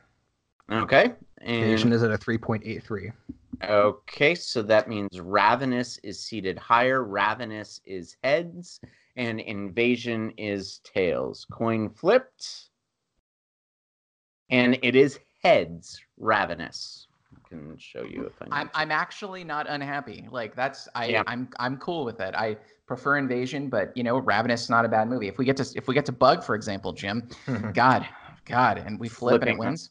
Fucking That's. I told you I was saving my shenanigans. For our next one, we have Creep 2, a sequel to Creep about two people trying to mentally fuck with each other, to Frankenstein 31, a classic horror film about man trying to create life. It's alive, Ben. Is it alive for you? Frankenstein or Creep 2? I mean, it's moving, but does motion really equal life? Yeah. I really enjoy Karloff's performance here, but I think, as we've said, I think that's probably the best thing about this film, really. Creep 2 left me wanting Creep 3. I really want to see the next film in this series. So yeah, like a fine Coppola wine, I just have more of an appreciation for Creep 2 than for Frankenstein 31. All right, Shayra. This one's hard for me. I love the original Frankenstein that really brought us to that. I love the scene where he's with the blind man and being taught how to smoke and being taught how to do all these things. It's such a beautiful juxtaposition of, this is a monster, but if you're blind to these things, are you going to be able to love these people because you can actually see their beauty? It's such a great story. It's such a great story. And this is based off of a story written by a woman who was in her early 20s and was just dicking around her freaking house with some friends, and they decided to do this on a whim because of a storm, and she invented sci-fi. That's so cool. That is the coolest thing ever. But I really love Creep 2, so I'm really torn because that was such a great film. It really messed with my head. I actually liked Creep 2 more than Creep, which is crazy to me. It does not happen normally, so it keeps me torn. But I think Frankenstein is just one of those things where it's. I love the book. I love the movie. It's always stuck with me. I liked Creep 2 a lot. I wouldn't mind if it lost to Frankenstein, but I'm going to have to go Frankenstein because Frankenstein's so good to me. I am going Creep 2. So, Noah. Creep 2. Oh my God. I am so glad I was not on the Frankenstein podcast. I hate Frankenstein 1931, guys. It is the most overrated horror film ever made. Period. Right. I could go into it. I'm not going Shayra, to. I'm going to try. You don't have to because it's 3-1. The burden of proof is on Shayra. You have 1 minute to convince us to change our vote from Creep 2. Yeah, I'll never be able to convince you that it's good because it's probably more of it's so old that it's weird kind of a situation maybe. But one of the things that I really loved about the original Frankenstein is, and I say it's the original. I know that there's other attempts to do stuff, but this was the original. This was the main one. This is where we have an actor who was learning how to do his own look for monsters, and he was doing things that never really were being thought of, and now we see it all the time. We look through our timelines on social media, we see people doing their own weird, creepy horror makeup, but this is some OG stuff. And not only that, the parts and pieces that were used on the sets were reused in Young Frankenstein.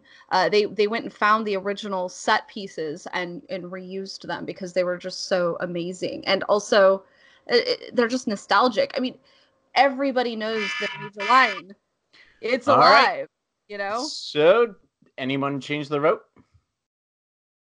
I will say though, I've got to say though, I think the argument about Shelley's original story, Mary Wollstonecraft Shelley, like that's incredibly inspiring, and what she created was absolutely fantastic. Like it's so incredible, and I'm so glad that her work made it through history just based on the time in which she created it.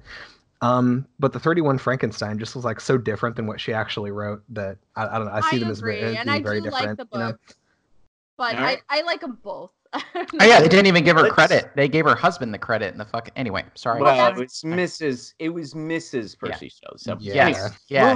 moving That's right not- along. Moving on. Now we have the one I've been dreading the most. This is literally so we've got Bug, which is one of my favorite films that we've ever done on the podcast. A film about a couple who is stuffed in a hotel room, and it proves that paranoid schizophrenia could be contagious. And we have Climax, a film about dancing while on acid. Oh So my God. this is literally the Climax is the most divisive film that we've ever had on the podcast. Ben, which one do you vote for, Bug or Climax? Oh my goodness. This contention. Yeah, I watched Bug. I wasn't on that podcast, so I watched it specifically for this discussion. I get the appeal. It's really interesting. The structure of the film is pretty good. I do appreciate the fact that you can see clear distinctions within the acts based on how the hotel room looks. But the story structure and the way that they bring everything together with regard to the main characters, like relationships, how this new person gets introduced to her life, how those relationships change with regard to how this one person's sort of schizophrenia and psychosis keeps amplifying, and how that does seem to be transferring to the main character. I think all of that is just sort of super fucking disjointed. Like it's a really cool story. I know. I'm sorry, Jim. I'm so sorry, but it's cool and it's interesting. But it's just badly executed, man. Like this movie is poorly executed. I'm so sorry. So I think I'm gonna have to go with Climax on this one. Again, I don't. I see the Shayra? disappointment. I'm sorry. Shayra? My rating of Climax was 1. Yeah, she hated Climax. 1. I've never given a movie 1. My rating of Bug is 4.5. I am so sorry, but it's pretty fucking obvious where I'm going to go with this. But I do want to point out why, because I think that it is something I should justify. Climax, it had some beautiful visuals, and they did dance well and all this stuff, but it just was, it didn't speak to me in any way, shape, or form. It didn't say anything at all to me. With Bug, the reason why it hits so hard was because it's talking about being stuck in an abusive relationship and what that does to you and how it infects you and how it destroys you and how it messes with your head. That speaks volumes to me compared to I got high off some punch and did some weird dance moves with my friends and freaked out in a warehouse and some people died. I'm sorry, like it just Don't apologize. You don't it's- apologize for being No, please It's do. like, Please do. I We need the feel- apology. No, we need to feel- hear the apology. We I want really to do. continue. I feel like aesthetic is somehow being won over by an infection of reality. Like, you infect each other. That's what we do. We infect each other, and we get into each other's like psyche, and we get under each other's skin. That's literally what we do. And this movie does it so well that you're sitting there watching it going like this and uncomfortable while watching it. So with the Climax, I was just like, whoa, she did the splits and humped a wall. Okay. So My favorite All part, right. actually. I'm Favorite part. obviously going Bug. Noah? Oh, Climax. 100%. All right, 5 minutes starts now. I'll be the champion for Bug. Who wants to be the champion for Climax? I can go, or Ben can hop in since he clearly is the best master debater. No, please go ahead, and I might sprinkle in some whatever. Go for it. No. This isn't a one. No, This is a one. All right. He wants to fight. He wants to fight. All right, go for it. Let's fight. Now you got to wait a minute. So you got to convince either me or Ben, and I got to convince one of you two. So go for it. Well, we'll see how that goes. Starting now. So Bug is about relationship horror. Like Noah, you always talk about how familial horror is the thing that gets you. And yet what is the basis of familial horror? It is a love relationship between two people. Now Bug asked the question, what would happen if love, like paranoid schizophrenia, like a bug, like whatever else, can get inside you and warp who you are as a person, changes who you are as a person, and that the person that you become as a result of that change is demonstrably worse. These are people in desperate pain who need each other. And as a result of needing each other, they fall down the abyss. Now, you can't tell me, no one can tell me that they have not felt that feeling of need, that feeling of loss, and then watching that feeling of need and loss corrupt you. That is what, at the heart of Bug, that is what that movie is about. Climax is about dancing to acid. So if you can tell me that there is something transcendent about Climax, I'll be happy to listen. But aside from that, it's just Gaspar Noé showing off with his camera work, Sofia Boutella humping a wall, and some lady pissing on a dance floor. It is the lowest form. It is the lowest film that we have ever done on this podcast.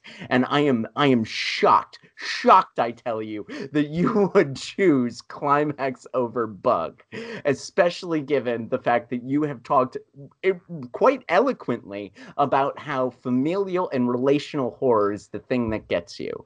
And I simply don't understand how you would not choose Bug over Climax.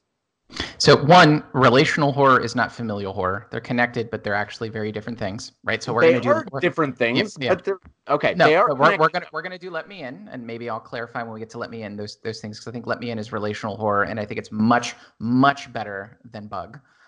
Both Let Me In and Let the Right One In, but we're going to stick with Let Me In, the American one, and I think that's much better. Let Me In versus. You're right. No, you're right. All right, we'll go to Climax. We'll go to Climax. Yes, say anything good about. All right. Well, I'll tell you. So you have this way of deflating movies into their core plot, right? When it's a movie that you don't like. So I could look at Bug and say it's about a bunch of people scratching their skin, right? But that's not fair. That's not an accurate way to describe Bug. And in much the same way, a bunch of people dancing and pissing themselves is not a good way to describe Climax. Why are they pissing themselves? Well, it's not just because they're on acid. It is a slow loss of control and loss of self. And this is exactly the sort of thing that is present in most of the horror films that scare us in this podcast. It is a slow degradation of the loss of self. A lot of that makes it scarier than just automatically being replicated and replaced. You get to envision and see yourself lose Shayra, lose Noah, lose Jim. You get to feel yourself slip away, and you don't entirely know why. A lot of these people don't understand what's happening. The base part of who you are gets confronted in Climax. There are people. I literally just made that same argument about Bug. But both of these, rather than being based upon an acid trip, the thing in Bug is based upon love, which is universal need. It turns that universal need into a loss of self. So the thing that you're arguing is good about Climax is the exact thing that I'm arguing is good about Bug. But that is not the only thing that matters. You're right that the fundamentality of being sought after, needed by looking for love, that is important, and I think that that's valuable. It's not the catalyst that necessarily matters so much. It didn't have to be acid. You could make a movie in which people lose themselves by various different types of means, but I think the way it's executed in Climax is better. Like Ben said, the thing that Yeah, so I mean, the artist chose acid as the catalyst. Oh no, well, let's not just write acid off as the. The only reason I'm saying it is you're saying, well, it's just acid. Well, but it's not the acid that matters. It's not the catalyst that brought the characters into the state. It's the state themselves and how it's reflected. It's important to understand that it's not necessarily the catalyst that matters comparatively to how I think the director takes you where you need to go. So yes, it's acid, but that's not what matters in climax. If you leave climax, no, it's not. It is absolutely. So if you No. have the choice Why? between catalysts, if you have the choice between two catalysts, this artist chose acid and the other one chose love. Which one is higher? Well, that's not the only. But if you Time is up. limit, but if Did you anyone limit, like oh wait a to- minute, if you limit the conversation to the catalyst, you're right. But that's not what matters entirely. It's how you get there, the flow, disjointed versus a mumblecorean slow degradation of self. That's Did my anyone change the vote? Oh, I did let's go not. to chance. Let's go All to right. chance, baby. Let's go to chance. All right, so We knew it Bug was gonna is come down to- heads. Bug is heads. Climax is tails. Nope. I will say- I want to I see will the damn. say, It is fucking heads. Yes. Do you want a shenanigans? Yes, I do. I'm gonna use my Damn. shenanigans. I'm using my shenanigans. Wow. whoa, I Climax is my second favorite horror film of 2019, other than Whoa! Midsommar. I gotta say, guys, like I really I understand the descriptions and like the arguments based on plot here, but I really don't want to downplay the importance of the aesthetic. You know, I mean, like optics are going to be really important to any art form, and I think Gaspar Noé has something incredibly unique to offer to just filmmaking in general, and that can't be downplayed. You know, I mean, Bug is really interesting, but there's something that it just, I you know, like it doesn't all have the that Gaspar quality, Noé man. stuff. It doesn't have the you X could argue factor. you could argue it next time when Bug moves on. Noah has used his Yeah. one shenanigans. Yep. All right. So we are flipping the coin again. All right, here we go, baby. Let's do You this. Come on, fate, give this to me. It is heads. Oh, come on. Come on. I would like to note on my camera, I cannot see what that coin says. It's at heads. It's at heads. Okay. I trust Jim. I trust him. Even though he uses Bug. straw men.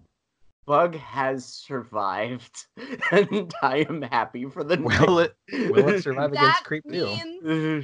means that Bug is a cockroach right now. Bug, it's Bug against Creep 2. We'll give you your chance to talk about aesthetics and whatever other complaints you had against Bug the next time around, Ben.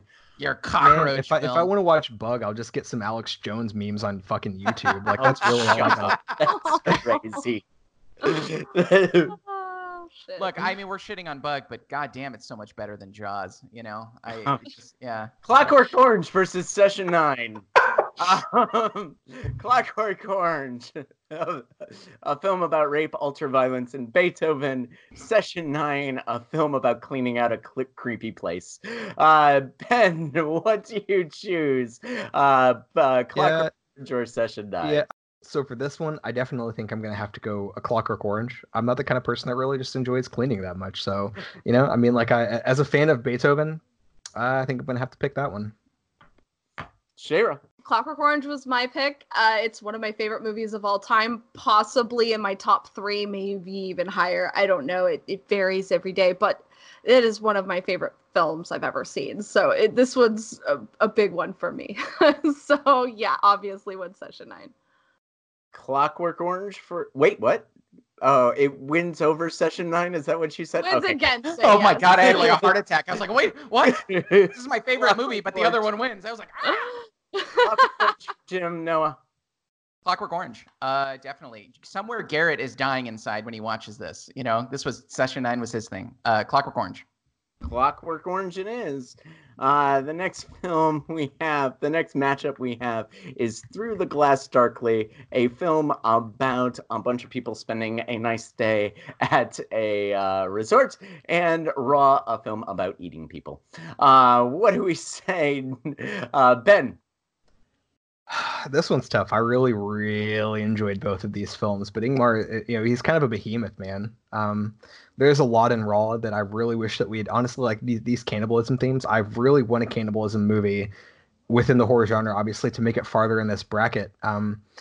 I think it explores really interesting moral questions about the differences between animals and people and kind of the ethics of food. And, you know, again, this is one, like, just like with Session 9, I really wish that we had Garrett in here for this, because I feel like that's obviously going to be right up his alley and something that there are a lot of really interesting arguments to be made with regard to. Fuck me. So, I mean, with like Through a Glass Darkly, it didn't quite reach the heights of Seventh Seal. Obviously, we already discussed that during our podcast. but it's still incredible and explores a lot of really interesting themes. I think what I noticed through a lot of the films that we choose, just across people, there's this theme of this slow degradation into madness, and you do kind of even get that in Raw, where you have this like catalyst where this person starts to take on this sickness, and then their framework about the world starts to change, and then they have to adjust to these very violent sort of changes, and then at the end you get sort of like this resolution that's sort of an anti-resolution, because you have this acceptance of this thing that's incredibly negative if you think about it within the moral framework that most people would consider. But with Ingmar Bergman's work, I mean, I feel like the topic of divine silence is just so profound and pervasive to my own thinking about the world that it's hard not to weight that over most other philosophical thought. As it has been said, the greatest philosophical question that exists is whether or not to end your own life, right? And I mean, I think thinking about whether or not life is worth living and what happens after you die is kind of like fundamental to human nature, and the fact that Bergman is able to explore that through so many different ways. In this particular example, through personal interaction between family members and lovers. It's just a really great film, man. So unfortunately, I really, really like Raw. I love Raw, but I think I'm going to have to give this to Through a Glass Darkly. Shabra? So one of these films has siblings having sex with each other, and another has siblings eating each other's phalange like little baby carrots. It's hard to decide which one's more Jim fucked loved up. that one, yeah.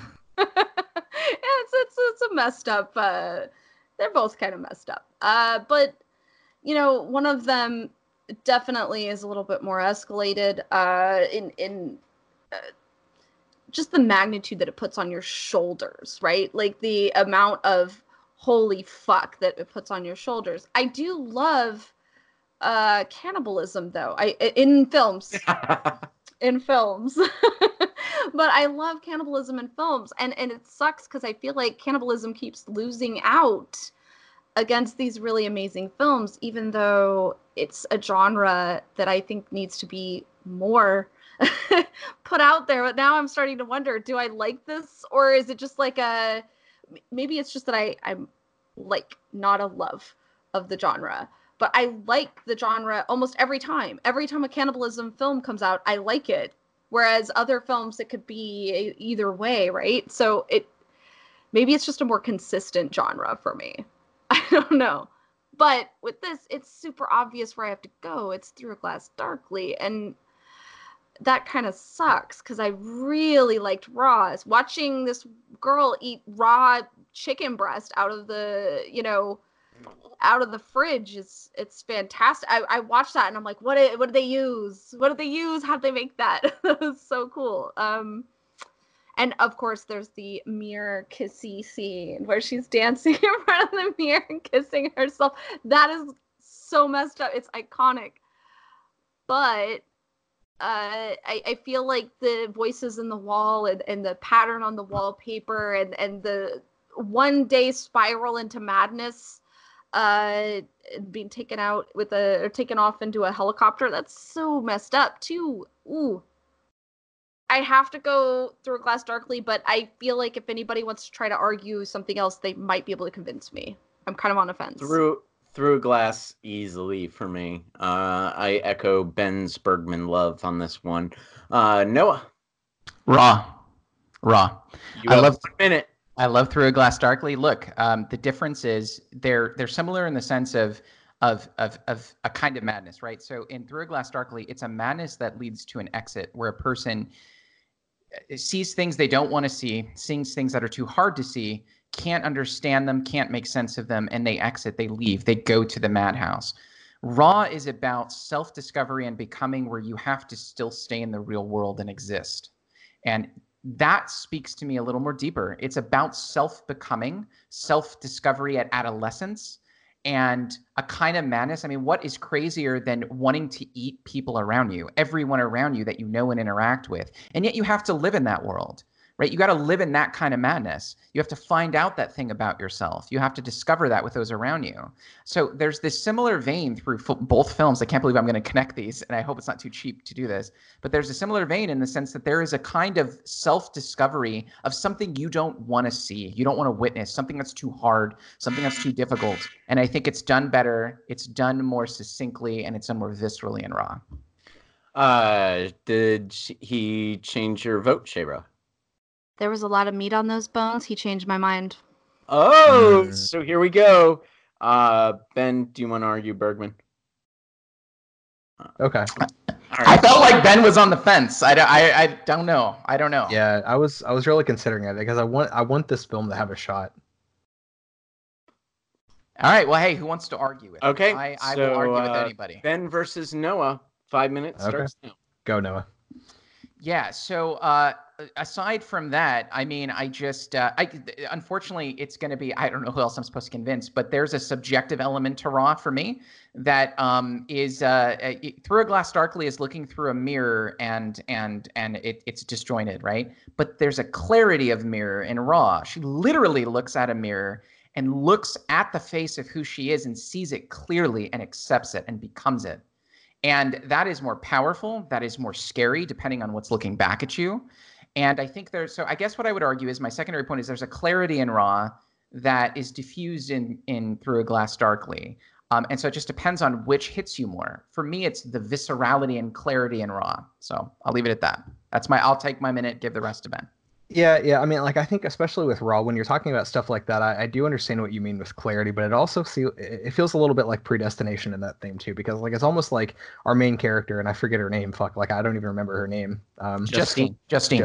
Thank you. So she's girl. sort of like riding the wave of kind of this thing that's happened to her, and so like obviously she has to struggle and it's difficult, but she has kind of like these different influences that just sort of push her along the way throughout the entire time. Like obviously earlier in the film, she's force-fed this thing from a rabbit. She has her sister who sort of guides her through the process of eating human flesh, or maybe even how to hunt. And then toward the end, like she has her parents who know completely everything there is to know about this and kind of helps her to accept this change.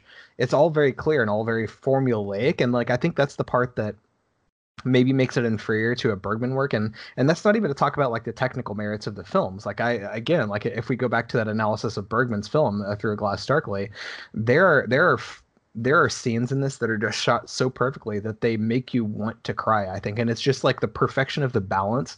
And maybe that's just a me thing, but I mean, just seeing how things are framed absolutely perfectly, like you just know when you're seeing it, you know what I mean? I don't necessarily know that there are any scenes like that within Raw. Like there are fantastic scenes. And of course, like we do have that iconic mirror scene whenever we see that clear transition happening. And that's amazing from a storytelling perspective, but just from the aesthetic. And again, I am the kind of person that will argue for the aesthetic, like we just saw from our climax discussion. I think Bergman has won over on the director of Raw from the aesthetic standpoint. Now, I will say that with Bergman, like I do enjoy like all of the themes and stuff. And I think if there is any weakness here, it is just like it is a very mundane story. But again, like maybe that's the entire point, right? Because we all go through these kinds of experiences. We all have trouble thinking about our own lives, and we all have struggles that we go through that are fairly normal. We have family members that go through mental issues, and like that's something that's very important to a lot of us. Like whenever we have to deal with somebody else and help them because we love them go through this difficult thing that they're going through, and especially when it touches on themes about God and divine hiddenness that are so fundamental to the human condition. And not only that, I think it's really interesting as a Doctor Who fan to see somebody who hears these voices through a crack in the wall, like we have, who is it, like Amy or whatever Amy it Pond, is. yeah. You know, like I mean, I think there's some staying power there, and like obviously, like with Bergman, there are themes that sort of get dragged out into cultural importance. So you know, again, that's not necessarily the most important metric, but you know, yeah, I mean, I think Bergman's film always, everything he does leaves a stone in your shoe. It's built like it's a masterwork in terms of the visual aesthetic, and it has staying power. So, like, I mean, all three of the important components in a film to me are present there. I just want to throw out there that with these two films, the reason why I'm so torn is because you have one on one hand, you have one that's talking about familial issues in a way that's like this person is being turned away from something. Then you have another where there's a family where they're all fucked like this. So that's, I think, the the difference between these two films and their familial issues, you know. Yeah, everyone suffers in Raw. Both sisters, the mother, I guess the father. Well, the father suffers a lot in Raw. We'll leave that one out. But very. I take your point, Ben. I see the difference. I think it's just we weigh the clarity of the point being made, maybe versus the quality of the filmmaking. And I agree. I'm with you 100%. Quality of filmmaking in Bergman is way better than in Raw. It's just apples and oranges. I think it's just they're different worlds. But I weigh the value of the point of the film, I think, a little more highly on the clarity of self and so discovery versus the removal, like discovery versus exit. And you could argue that Corinne becomes something by going to the mental institution. So that's the counter to my point. But I feel like the onus is on her leaving reality and Justine entering reality, and so there's different weights, I guess, on those two things. So anyway, sorry. So are we still tied? I'm through the glass. I'm still Raw. Yeah, I guess we're still tied. All right. I'm still Raw. All right. Through the Glass was rated higher, so Through the Glass is heads, and Raw is tails. Flipping now. It is heads. Through a Glass darkly moves Stupid on. heads. I hate heads. That sounded terrible. I accidentally flipped again. Who cares? That's all right. So the next one we flipped the coin, so the next one I have the idea. Okay. So that was a mistake on my part. Jim has that heads only app where it's only the high. Yeah, I'm not gonna tell you where the coin is right now. But whatever the next one is, I know what the winner is going to be. So Invitation versus Young Frankenstein. Invitation, film about a dinner party gone to a cult, and Young Frankenstein, the comedic version of It's Alive. So Ben, is it alive for you or is it dead? God damn, that's really a hell of a fucking intro. Jesus. This one's really tough. This one's super, super tough, man. I like The Invitation. Listen to me. Listen. I was really impressed with The Invitation. Netflix be bringing the A game. You know, I think a lot of the horror films that they make are surprisingly good. No, seriously, Jim. I really. Disagree with that, but go ahead. I mean, whatever. Like, I don't give a shit about the Academy. Fuck the Academy. All right. All right, go ahead. Hashtag fuck the Academy. Yeah, I mean, like, The Invitation is really, really good. I'm putting that on our Twitter right now. Done. You know, I mean, like, Young Frankenstein, I think I can accredit that to being my pick. Like, I feel like Frankenstein is more of a Shara thing. In general, that story is something that she has been championing for a long time. I want to insert Young Frankenstein into that discussion just because the comedy with horror aspect, I think it's really interesting combination. And Mel Brooks does that incredibly well. Now, I mean, we've already discussed that film to death in terms of, you know, some of the jokes maybe are a little bit outdated, but also some of them are kind of timeless. And the humor that we have just sort of interlaced in there, and the discussion about how you can sort of change destiny and the importance of taking personal responsibility for your decisions. You know, that's the impact that we didn't see in the original Frankenstein story, is that Dr. Frankenstein didn't fucking take responsibility for what he did. And that was his biggest problem, was that he never gave a second thought to maybe, you know, why should I do something? It's the Jurassic Park question, right? It's like he was so predisposed with whether he could that he'd never stop to think about whether he should create a unique life. And throughout the entire sort of course of the story, his inability to wrestle with that conversation and that discussion for himself caused all of the problems throughout his entire life with regard to, like, this monster sort of like attacking his loved ones and whatever. Young Frankenstein sort of puts a nice bow on that story by saying, well, all of this can be resolved by taking that personal responsibility and making a personal sacrifice to alleviate those issues. That's really the answer, is to sacrifice a little bit of yourself and take responsibility for your choices. The Invitation is really, really good, and I enjoy a lot of the dialogue in there. Like, just the setup is really interesting, the tension, the horror, the fact that they don't give you every little piece. It's not necessarily obvious throughout the entire course of the story. There are little subtleties in the writing that I really, really appreciate. All of that makes this a very difficult choice for me. And so I'm going to close this by saying that I'm probably going to be really open to counter arguments to this, but my gut reaction is to go with Young Frankenstein off the bat, just because that was my choice and I have a nostalgic appreciation for it, maybe. So who knows? Young Frankenstein. Shayra? I had these films rated very similarly, but Young Frankenstein was rated a little bit higher. But you have to remember, this is part of, first off, I'm a Frankenstein fanatic, but also when you think about how I've been arguing a lot of the stuff for years, is comedy and horror have similar hits. They hit you in certain ways. They have a certain rhythm to them. And Young Frankenstein shows how that works and how that is so magical. Like, you can do horror and comedy together very well. I think the only other horror comedy that really hit me hard was Tucker and Dale versus Evil. I think that one hit me really hard, and I was just laughing my butt off, but I was also a bit terrified by the situations that were occurring. And being able to do that magic balance, that's hard to do. And have solid, good writing, like where you're like, holy crap, this is going to last for a long time. Like, I'm probably going to be making this joke for the rest of my life. Or, being like, hey, check this out, it'll scare the crap out of you for the rest of your life. So even though Invitation is one of those really highly rated films for me, I feel like it's just too bad that it had to go up against this one, because like, it's so good. It probably would have beat a ton of these other films, but for me, Young Frankenstein is going to win it over just because of that magic hits for me. So I'm going to go Young Frankenstein on it. Sorry. I am the I see the shaking of the head. I am the Invitation. It's a race to the bottom, and Young Frankenstein wins. So the Invitation is slightly better, slightly less worse. Noah, Invitation or Frankenstein? This is, mark this down. I'm agreeing with Jim.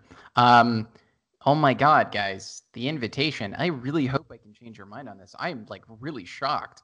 I'll start. So my God, I mean, it's apples and oranges largely in this, because sure, there's comedic value in a lot of the horror movies we discuss. Us, Get Out, a lot of Peele movies, even some Aster stuff and Midsommar. But like, to separate them in genres like trauma, grief, pain, being offered a bad choice versus a good choice, these are monumental, unbelievably deep existential struggles. And mind you, I'm not putting this up against the original Frankenstein or Mary Shelley's Frankenstein. I'm putting this up against Young Frankenstein, which is largely comedic. And I think, to me, Young Frankenstein wasn't funny almost at all.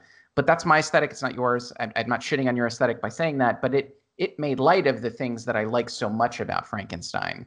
And the jokes are very outdated. And we've had many movies that are not like that are old. But my God, guys, I mean, The Invitation is a movie that is sent, whether you're 100 years ago, 500 years ago, or today, or 500 years from now, maybe.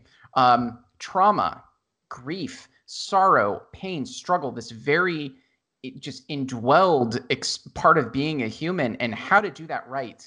How to not let that be something that escalates into the acceptance of a bad answer being now a paradigm in your life that leads to a mass death, a mass suicide, right? But I think even more fundamentally than that, even if it didn't lead to that, it's still about navigating the world of trauma and grief. Like the shit you see in horror movies. Like a lot of the horror films we talk about aren't just about dying or about the way you die, being killed by a shark or a knife or something like that. It's navigating what gets you there. That's a lot of our horror movies. But that is then taken, abstracted, set aside and contemplated in The Invitation. It's how should I interpret the trauma in my life that's not killing me, but it's killing me, right? I'm not dead, but I'm alive dead, right? And how do you still survive through that? That is just the question itself in that is more monumental to me than any of the questions posed or answered or joked about in Young Frankenstein. Yeah, I mean, I totally get that, right? Like what I really enjoyed about The Invitation is the fact that we have people who are dealing with some sort of like a tragedy. We know what the tragedy is, of course, and coming up with very different answers. and then those answers sort of clash to a sort of horrific, dramatic climax. And it is an interesting story, and I think they deal with that very, very well. It's definitely a tragedy. I don't know if it's necessarily all that horrific to me, but then again, like I don't necessarily know if that really matters, because Young Frankenstein isn't exactly horrific, because again, it's within the horror genre. It's a comedy horror, but it's not going to be terrifying. What I find more important about Young Frankenstein, again, is that, of course, that message of personal responsibility, and so that's something that I think is lacking in a lot of our art these days and a lot of entertainment. As we've argued throughout the course of this podcast, it really does sort of matter what that underlying message is and how that has an impact on society. And so while I think the processing of grief and trauma is incredibly important and something that a lot of people can empathize with, I think we need a little bit more of that personal responsibility message today. And while this is an older movie, some of the sexism, obviously there are some jokes in there that are just sort of like off color. Yeah, the humor itself is going to be a personal aesthetic sort of choice. However, the fact that we take a classic story, a story that is really super interesting, like Mary Shelley's original Frankenstein, and then show how that can be resolved through an interesting sequel that is not just sort of a cash grab, like I think we saw with a lot of the Frankenstein series throughout its life, right? Like Bride of Frankenstein, whatever. A lot of that really just seems like it's taking that original work and just trying to cash out on it, because the idea of a scary monster that gets pieced together through corpses, it's kind of creepy, kind of scary, kind of classically horror. But this sort of focuses on the more important pieces of that. I think there's evidence that Mel Brooks, through Young Frankenstein, saw the actual important message and piece of the Frankenstein story that Mary Shelley wrote, and then took that and gave that a resolution. And obviously, I think that's incredibly important, because today we do need more of that personal responsibility message with regard to a lot of our politics. Again, like I really want to take this back to a discussion about climate, right? Like, I think there's a lot of stuff that we want to think that we don't have responsibility for, that we don't have an impact on, that we actually do. And if we were just able to recognize that, and to recognize that we do have a hand in sort of like shaping our fate as a species and as just individuals, that would be incredibly beneficial. So, through all the jokes, through all the humor, through all the bullshit, I think there really is a beneficial message that maybe we can glean from this horror comedy that just on its surface seems a little bit ridiculous. And that is time. Did anyone's vote change? All right. I have flipped the coin accidentally before. It wound up on the lower seed. It wound up on tails. So that means that Young Frankenstein moves up. I'm dead inside. I'm dead inside. I'm so dead inside. Can I say that I will try to sum it up really quick, but the other reason why Young Frankenstein is huge for me is it's the first time I've ever seen a film where they talked about the initial bad choice that somebody made, and they tried to fight against it, and it was never able to be fought. And that is so terrifying to me. That was actually the terrifying aspect of Young Frankenstein, where he even tried to change his name and say, no, I'm not this guy. And it's like, yeah, you're kind of that guy. That's so frightening. Like, you're trying so hard to fight what is who you are. All right. Well, speaking of fighting against things that are destined to win, Seventh Seal is a movie about playing a game of chess against death. And It Chapter 2 is a bunch of adults going up against a scary clown. Ben, I can't imagine which one you would choose. Who is he going to choose, I wonder? It Chapter 2 or Seventh Seal? I won't offer any arguments right now. I really did, guys. Like, I just will take this moment to say that I actually did enjoy It Chapter 2 quite a bit. James McAvoy is perennially interesting as an actor, and Bill Hader was really impressive in his role. Just in general, it was a pretty good movie, right? And like having a Stephen King cameo where he's talking about how people shit on the successful publisher author was really fucking funny. I can't tell you how funny I found that. Like, it seemed like a little token whatever to throw in there, but I feel like his portrayal of a dude shitting on an author that happens to be successful is probably calling from personal experience, and I really enjoyed that. Yeah, I mean, like, obviously we know what I'm going to pick. Of course, it's going to be The Seventh Seal, but It Chapter 2 was pretty good. It deserves an honorable mention, especially for 2019. I don't know. I feel like it was pretty good, but yeah, Seventh Seal. Shaver? I think it's unfair that It Chapter 2 is up against such a powerhouse. Like it seems like it seems very unfair, but I did like both films. I actually rate them very similarly. Obviously one is higher than the other though, and so obviously Seventh Seal. Seventh Seal for Jim. Noah.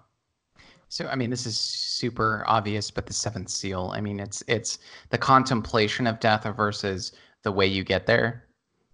It's the concept of the thing you're scared of versus the vehicle that's going to get you there. It's the concept of the thing that's there that you're scared of the most. It by far wins. By far. Seventh Seal moves on. So that's our first round. We've gotten through 2 brackets. Half of the round of 64. Join us next week when we get the other half of round of 64 with such champions as The Cabinet of Dr. Caligari, Antichrist, Hereditary, Annihilation. Which one moves on? We shall see. Until then, thank you for joining us at the Deadly Analysis podcast. Tune in next week as we continue our bracket challenge all throughout the month of October. What film is going to win? We will see. Feel free to play along. We have our bracket posted on our website and on our Twitter accounts. And enjoy playing along with us. And what wins your bracket? Tweet us, let us know. And until then, have a good night. Not fun.